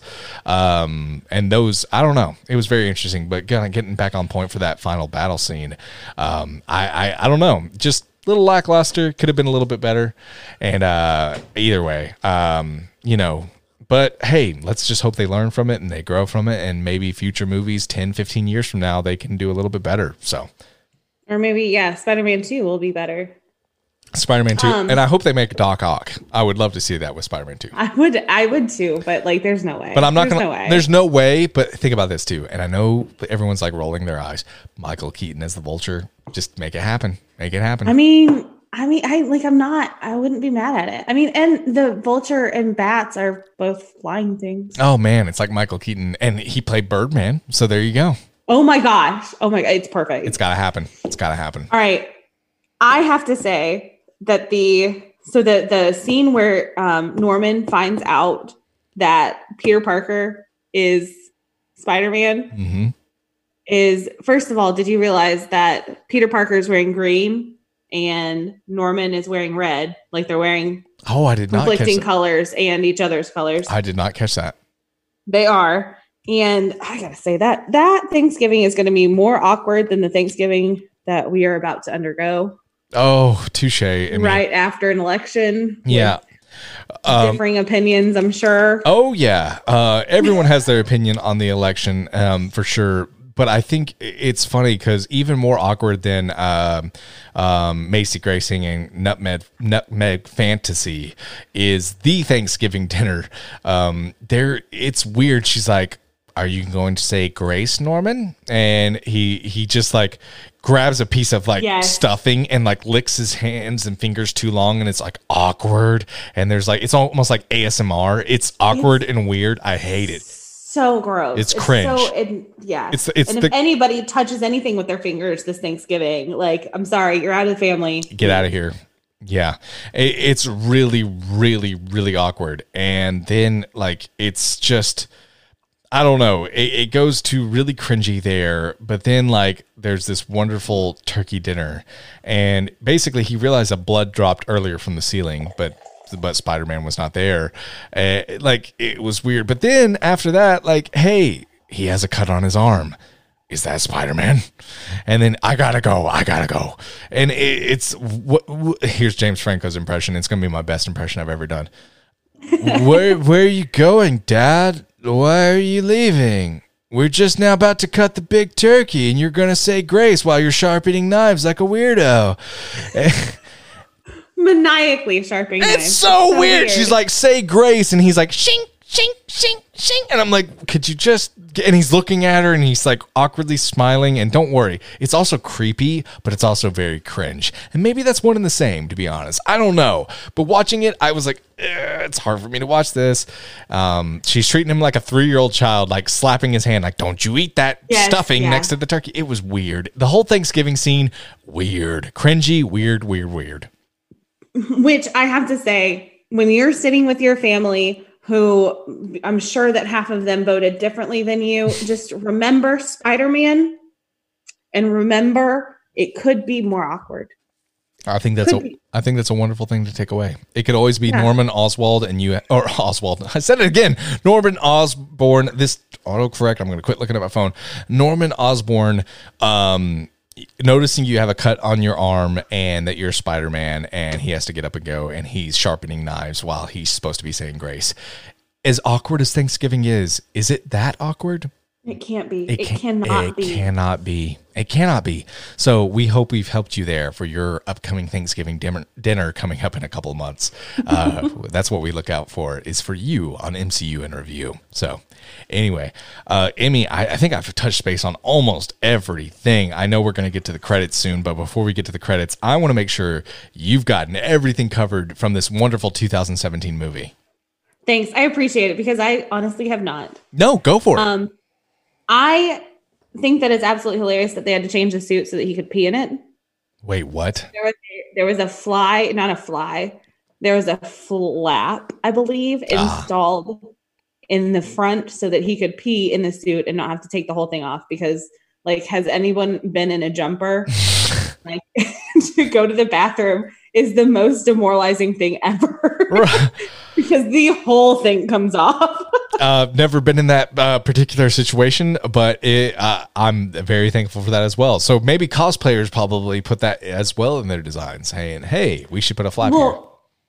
Yeah, and I guess I'm saying it as a female who like that's like in right now, and I haven't worn one probably because of the fact that like if it's a shirt and pants all together, like it's all coming off when you go to the bathroom. Like, I love that. I was like, is there anything you want to touch on before we head on out of here? And you said yes, but you said yes with such confidence, and I believed every second. But the first thing is there's a flap so he can pee. It's just so funny. Like, yeah, I got 5 things I want to talk about, Brandon, but number 1, the flap. Okay. Number 2 is going to be just as ridiculous. So he has a flap in the back so he can number 2. I'm just assuming. I wish that was number 2. Okay, what's number 2? Number 2, PlayStation 3 took the font from this movie. Oh, that is a really good catch. That is a really good catch. Yes, especially the opening credits. Good stuff, Emmy. Yeah, like, because I was like, where does this font look familiar? I think you're spot on. That is PlayStation 3 fonts. But PlayStation 3 came out before 2017 Spider-Man. Oh, excuse me. So this movie took font. Thank you. We got to get it right. So, all right. Don't want to confuse anybody. No, not like we've done any of that. So, what's number 3? All right. I have a confession. I think I have 2 confessions because I wrote confessions, but I don't remember what the second one is. So hopefully maybe I'll remember the second one. This is 3A, and there might be a 3B, maybe not. There might be a 3B. It might be after 17. Yeah. We don't know. Who knows? We don't know. Order, who cares? Chaos. It's Whatever. fine. Yeah. Okay. So I would say that I took my answering machine, like my voicemail answering machine, from MJ. But obviously, when I got my first phone, I was 16. So that's right around like 2005, 2006. So my voicemail message was, "Hey guys, it's Emmy. Sing your song at the beep." It was literally that up until 2015. Oh my gosh. When I graduated with a master's degree. Yeah. And tried to apply for jobs again. Like I graduated with a college degree, applied for jobs, didn't change it. And yeah, it was well, and actually that was 2015 was when I got my first iPhone. That is amazing. So this came out in 2017. So she obviously stole it from me. Correct. I would like royalties. I think you should get royalties. All right. And 3B. Oh, we know 3B. Okay. We know 3B. I remembered 3B. Okay. So 3B is that when I went to leave for school on Monday morning, I got walked into the biggest spider web I've ever seen in my life. It was terrifying, and it's a big spider. And I had to go to school. And when I got home, I was like, okay, all right, it's time. We're gonna take you down. You don't belong in my doorway. But the spider web or the spider, like something had hit the spider web, so it was no longer in my doorway. It was probably my face, honestly. So I'm able to go in and out of my door without disrupting said spider. And I was like, you know what? It's Spider-Man week. So I'm going to leave you up here and I'm going to name you Peter. Oh. So Peter the spider lives outside of my house right now and terrifies the living daylights out of me every single time I walk out of my house. Are you, what's the word when you're terrified? Arachnophobic, or is that what it is? Or you're terrified of spiders? Arachnophobic is terrified of are spiders. you, or are you just more hate spiders? Like, because I had a friend that was absolutely terrified of spiders. Like one of my buddies, Craig, when I was 14, and I knew him almost my whole life. Terrified. I mean, absolutely terrified of spiders. I am not scared of spiders. They do not scare me. This one is just particularly large. Mm-hmm. And it's just shocking to see that early in the morning. And I'm more scared of hitting the web and it like getting on me than of like the spider like dropping on my head. Like I'd be okay. It's funny because there's one spider. We live out in the woods, and there's one spider that kind of puts his spider web between a tree, and it's always huge. And you see the web blowing in the wind, and it's huge. And he'll do it, and sometimes we'll knock it down. And he comes and like once every 2 or 3 years, he builds it right back up, or someone of his kin does. And it was the other day I watched it. And it was blowing in the wind, and it was so beautiful. And I was like, I'm going to leave you up, man. I don't want to tear your house down. And I was mowing the lawn and I walked right through it and didn't realize it was at night. You can see it, in daylight you cannot. So I wasn't like purposely, and I walked through it and I was like, there's a huge spider somewhere on my back. And, you know, it was like, and I was like, I'm just waiting to feel it. And I brushed my body off like 500 times, still just making sure. Never felt it, but I took the spider web down, but no idea where the spider went. But I'm not Spider-Man, so that should tell you that what happened from that. So it's just, either way. And you're still alive, so that's good too. Yeah, I'm still alive, thank goodness. So MCU in review. If you ever see like the podcast just stop new episodes, I got killed by a spider. That's most likely. Or he's just too busy with his night job of Spider-Man. Yeah, exactly. I'm either Spider-Man or I got killed by a spider. Those are the only two reasons why I'd stop this podcast. Only two options. The only two. So yeah. So not that we ran out of movies, because I'm sure that we could find some more to do. Well, when we're doing 2017 Spider-Man, you know, like really, what other Spider-Man movies are there to review? So yeah. 2019 Spider-Man. Yeah, Spider-Man 2. Yes. Yeah, I agree. Same cast. Okay. I need to get back on track. And yeah, I'm not scared of spiders. I will try to save spiders because I know that they're good. I'm the same way. I'm the same way. Bugs. I don't want to walk into a spider web. You know who would hate spiders though? Clinton. We don't need you. We don't need you, Clinton. Get out of here. We need that negativity. Get out of this spider loving podcast. We don't need it. You know, it might actually be nice to have like a contradictory voice. Yeah, we agree a lot. Yeah. No, we don't need them. We don't need you, Clinton. No. Okay. Did you know that there was supposed to be a Wolverine cameo? No, there in this movie. Really? Yes. Like Hugh Jackman's Wolverine. Yes, he flew to New York to film, but they like couldn't figure out some of the logistics, or they couldn't figure out how to use him. But the rights. I mean, Fox. Oh, no. That's what it was. Yeah. They couldn't get the Wolverine. Rights. They couldn't get the suit. Oh. It wasn't Hugh Jackman. They couldn't get like the X-Men Wolverine black and yellow suit. Fox owns that movie intellectual property, or at least at that point. Gosh, I'm going to sound really stupid here. I don't care. I'm going to keep the joke alive. From 2017, at that point, you know, actually, that is kind of true. I think at 2017, at that point, Wolverine was owned by Fox. And so Sony being Spider-Man, and you know, it's funny because Kevin Feige was behind this Spider-Man movie, no lie, really thought it was really, really wonderful stuff. And so, but I think that it was so new. The Marvel universe was so new. It was interesting. So they probably like, let's have a Wolverine cameo, but they didn't know the nuances of, Fox has this and no legalities. Yeah, exactly. And it became way more defined as the years go by. But yeah, that's a really cool take, because imagine seeing Hugh Jackman's Wolverine in that. Or, you know, since, you know, Hugh Jackman was not in the MCU, Iron Man is, you know, we know we're going to see a Captain America and Spider-Man moment. We know we're going to see Captain America and Iron Man. To see Wolverine and Spider-Man next to each other, that would have been really, really amazing stuff. Mm-hmm. But really, what would he have done? And then would you have been questioning when he's fighting all these things, like, why isn't Wolverine showing up? I don't know. I think... And, yeah, like, how would they connect that? Because that would have been... This is very hard to talk about. Yeah, go for it. Our frame of reference was more the Days of Future Past, being like the more focused on the past part of that. That would have been more the generation of mutant that they would have been integrating into this Spider-Man. Right. If they had used Hugh Jackman, it would have also been, you know, like Halle Berry and James Marsden and I forget her name. I know what you're talking about, though. Yeah. So it's interesting, though. Very cool take. So. Yeah. Okay. And my final thing. I don't know why I left this for last.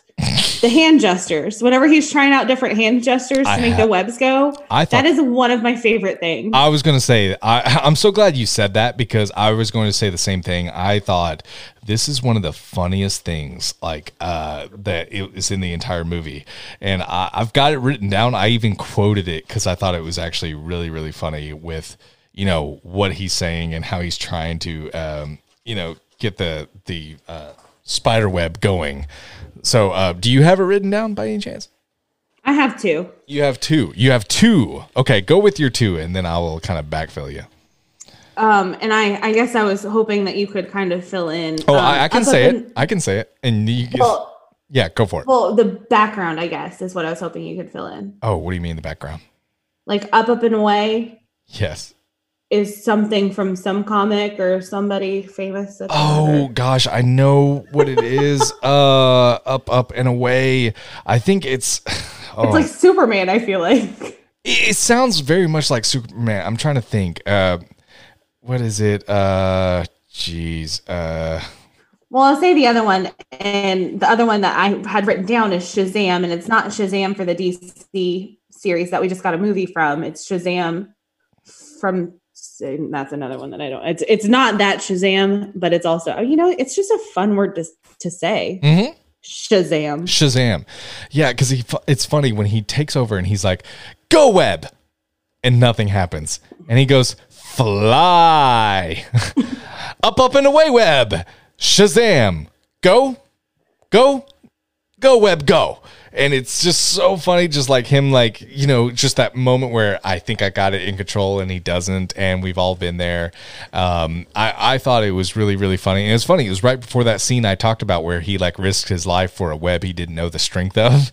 Right before a scene I really didn't make much sense. Right before that was just really funny, comical moments, and I really, really appreciated it. So, yeah, good stuff. And then just risks his life. His life, yeah. So, as one does. So that is that everything you had on your notes to head on out for this episode of MCU in Review? Credits. No. What? I know he's not here. Stan Lee. Yes. Yeah, and isn't he saving a kid? Like it's a quick scene where he's saving a child. Blink and you miss it. I agree. I was looking down, taking my notes, and I looked up real quick, and I was like, "Oh, there's Stan Lee. There's Stan Lee." And I really thought that it's not a speaking line at all. No. But there's a part where MJ is in trouble. She's kind of at the Unity Festival when he blows up the balcony. Yeah. Anytime Macy Gray is singing, disaster happens. And it was... And we see the Green Goblin, and he throws a bomb at the scene at the Norman estate, and you see Stan the Man saving a child. And it's so quick, exactly what Emmy said. You blink, you miss it. And for a cameo sake, I would have loved a speaking part, especially for 3 years ago. But it was cool to see him. It was cool to see, and Spider-Man's always been kind of his baby. I know Ditko had a huge part of it as well, especially in the art direction, and I think Ditko is wonderful. And if we can see more of the Spider-Man eyes with Ditko's take, maybe in a later Spider-Man movie, that would be wonderful. Excuse me. But like, I really thought it was just cool seeing him. It was really cool seeing him, and sometimes maybe the unspoken gives you a little bit more chills than the spoken, and just a quick little... I don't know. Like, I just thought... Not this time. I don't know. I smiled. It's too quick. But it was so long ago, it made me smile. Because it was so... It felt like so in the past. Like, 3 whole years ago. It was a long time ago. So long. I prefer his speaking roles. I still think like Avengers Age of Ultron. One of my...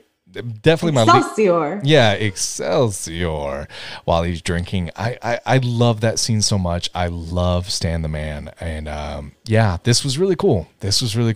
Even if it wasn't a speaking part, I have a new feeling for these cameos since he's passed. I just love every one of them. I know we rank them. And I get that, but sometimes maybe just taking in, this wonderful human being that gave us this world to enjoy, that we can joke about it or love it and have a whole podcast about it.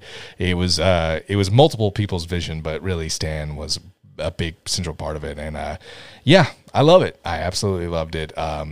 Could it be better? Yes, but it's still cool. Like for such an older movie, he is saving a kid. Like that's beautiful. It's really beautiful. But also at the same time, like, have you met kids? And that's why Stan Lee was the villain of this movie. So I'm sorry, I'm just kidding. No. It's trust me. Yeah, it's all good. So we're gonna wrap things up with MCU in review. This has been an amazing episode talking about Spider-Man. Remember, listen to the post theme song for a little special blurb, a special post-credit scene from Emmy and I. We look forward to talking to you there. However, I do have a couple of credits that I want to talk about. I'm glad that you have a couple because I have 3 and these credits were short. Like not a lot of people worked on this movie. No. And I think that it showed. It's funny. I have 2 and none of them were good at all. But like first, I want to say the credits start rolling and I take my notes on Notepad on the iOS, the iPhone. And it's so funny. I wrote Nickelback and I kid you not, my iPhone corrected it to Nickel Suck. And I could not. I thought it was so funny. I left it in there. Usually I just delete it and correct whatever the autocorrect is if I have time.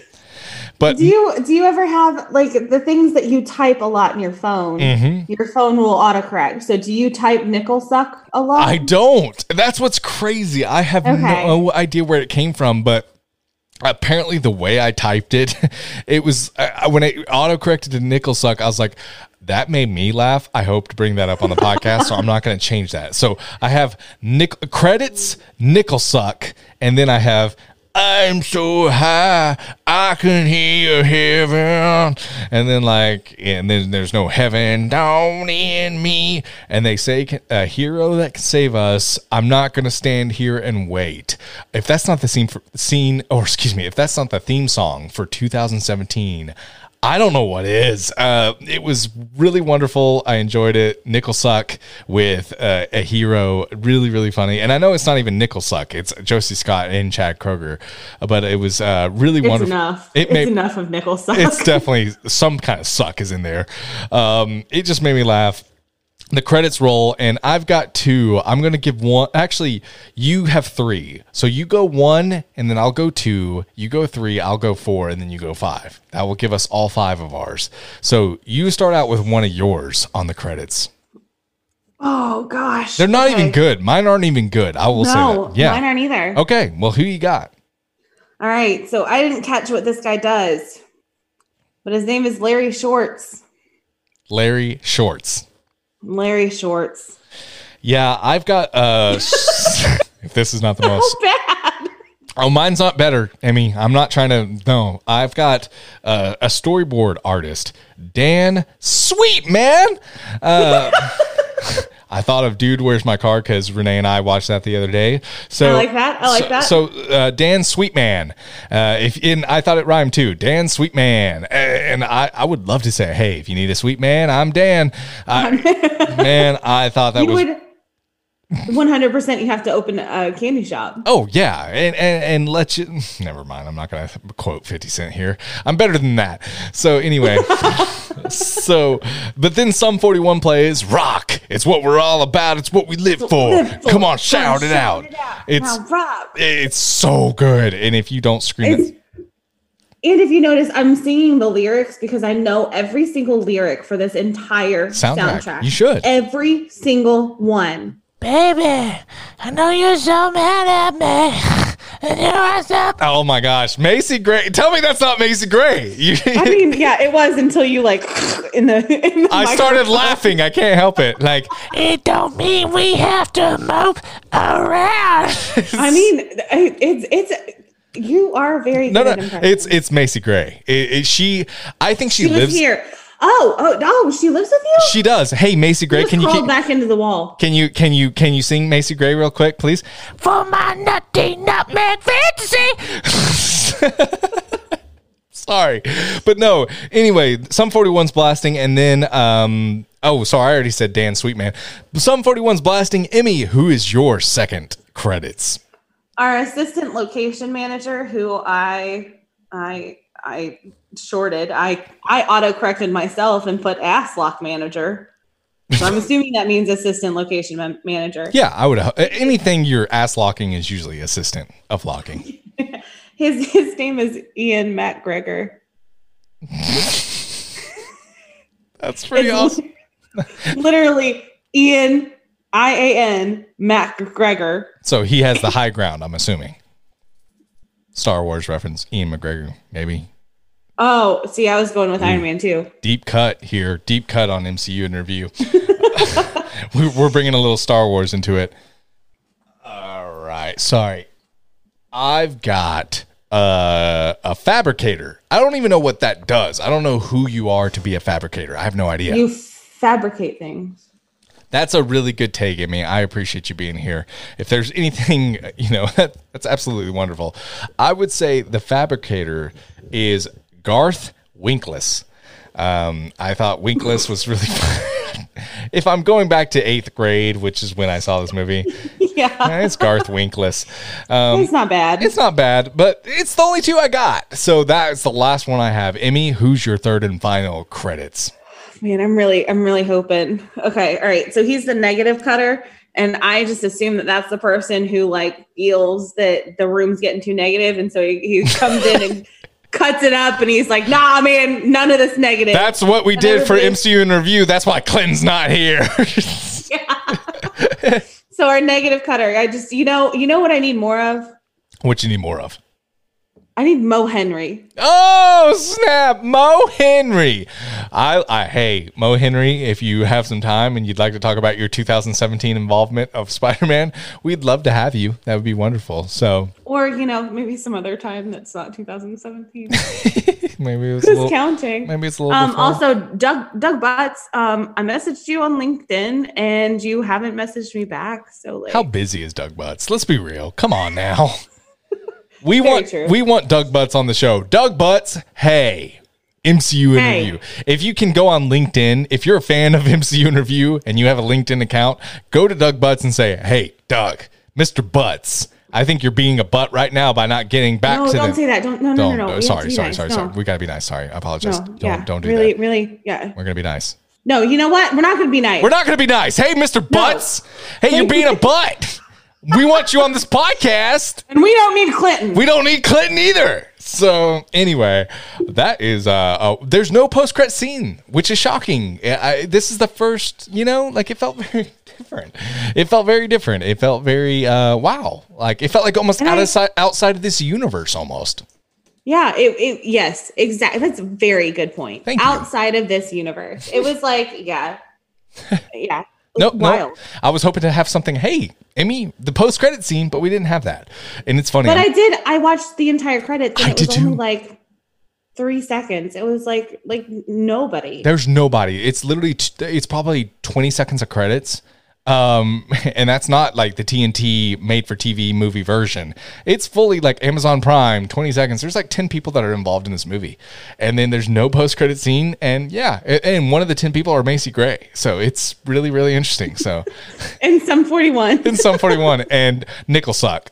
So, Anyway, that is the movie. So kind of just, hey, what do we think now? It's aged. It's not the most amazing movie in the world. It's aged, I guess is the best way to put it. But I would say it's still a good time. There's still some enjoyment to be had. And it's nice to kind of go back into time a little bit and see, wow, where did the first Spider-Man begin? So I would recommend it. I really would. I enjoyed it. Like I said, I saw Spider-Man 3 fan fiction recently. That's not one I would ever recommend. It's not good.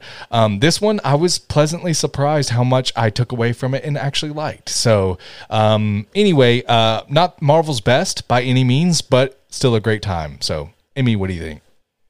I would agree with everything that you just said. And I enjoy this so much for the nostalgia aspect of it. Mm-hmm. I don't think that it's aged that well, especially based on how far we've come just in the last 3 years. Yes. But it was a very good jumping off point for Spider-Man. Yes, exactly. I got you. Yeah. Yes. I could tell. Struggling. And I mean, and I guess I had actually completely forgotten about the X-Men movies. 2000 obviously came way before this. Way, 2 years at least. But I will also say that I think even though those movies came out way before this was the one movie that really got me to look at comic book movies, even though me being 13 years old, I don't think it was for the right reason. Right. Not that like the reason, but like just like I wasn't looking at this as like a comic book movie. I was looking at it as like a hopeless romance movie of like. But that's really cool that you can take kind of a Spider-Man movie and make it the hopeless romantic movie as well. You know what I mean? Yeah. It's not so superhero-y. Yeah, and I guess maybe that's what I needed at that point, and now it doesn't hit as hard because I'm like, no, this is what I want, and it's not giving it to me. And I would like to point out too that I'm not the only person who thought that. You're not. Did you hear me? I like gushed over a Peter Parker quote. Now, apparently my boyfriend also thought that it was like a romantic movie back in the day. So like, it's not just me. It's not just you. It's not just you. And I think you really brought up something that I want to touch base on real quick is this movie was kind of the realization for a lot of, this was my childhood on a big screen. Mm-hmm. It's really cool. We would end up seeing movies with Iron Man and Captain America, that are not Spider-Man. Don't get me wrong, but Spider-Man was a big part of a lot of kids' childhood, including my own. And it was cool to see, oh wow, this is real. This is amazing. And I don't know. I really like that part, so I appreciate you bringing that up. Yeah.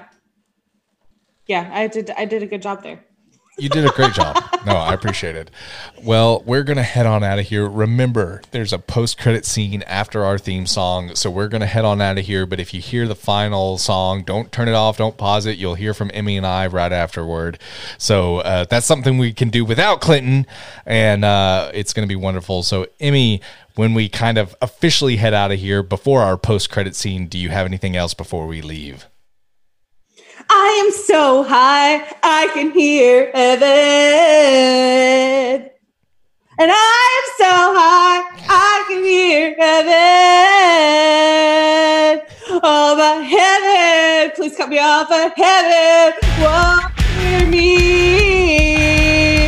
And they say that a hero can save us. I'm not gonna stand here and wait.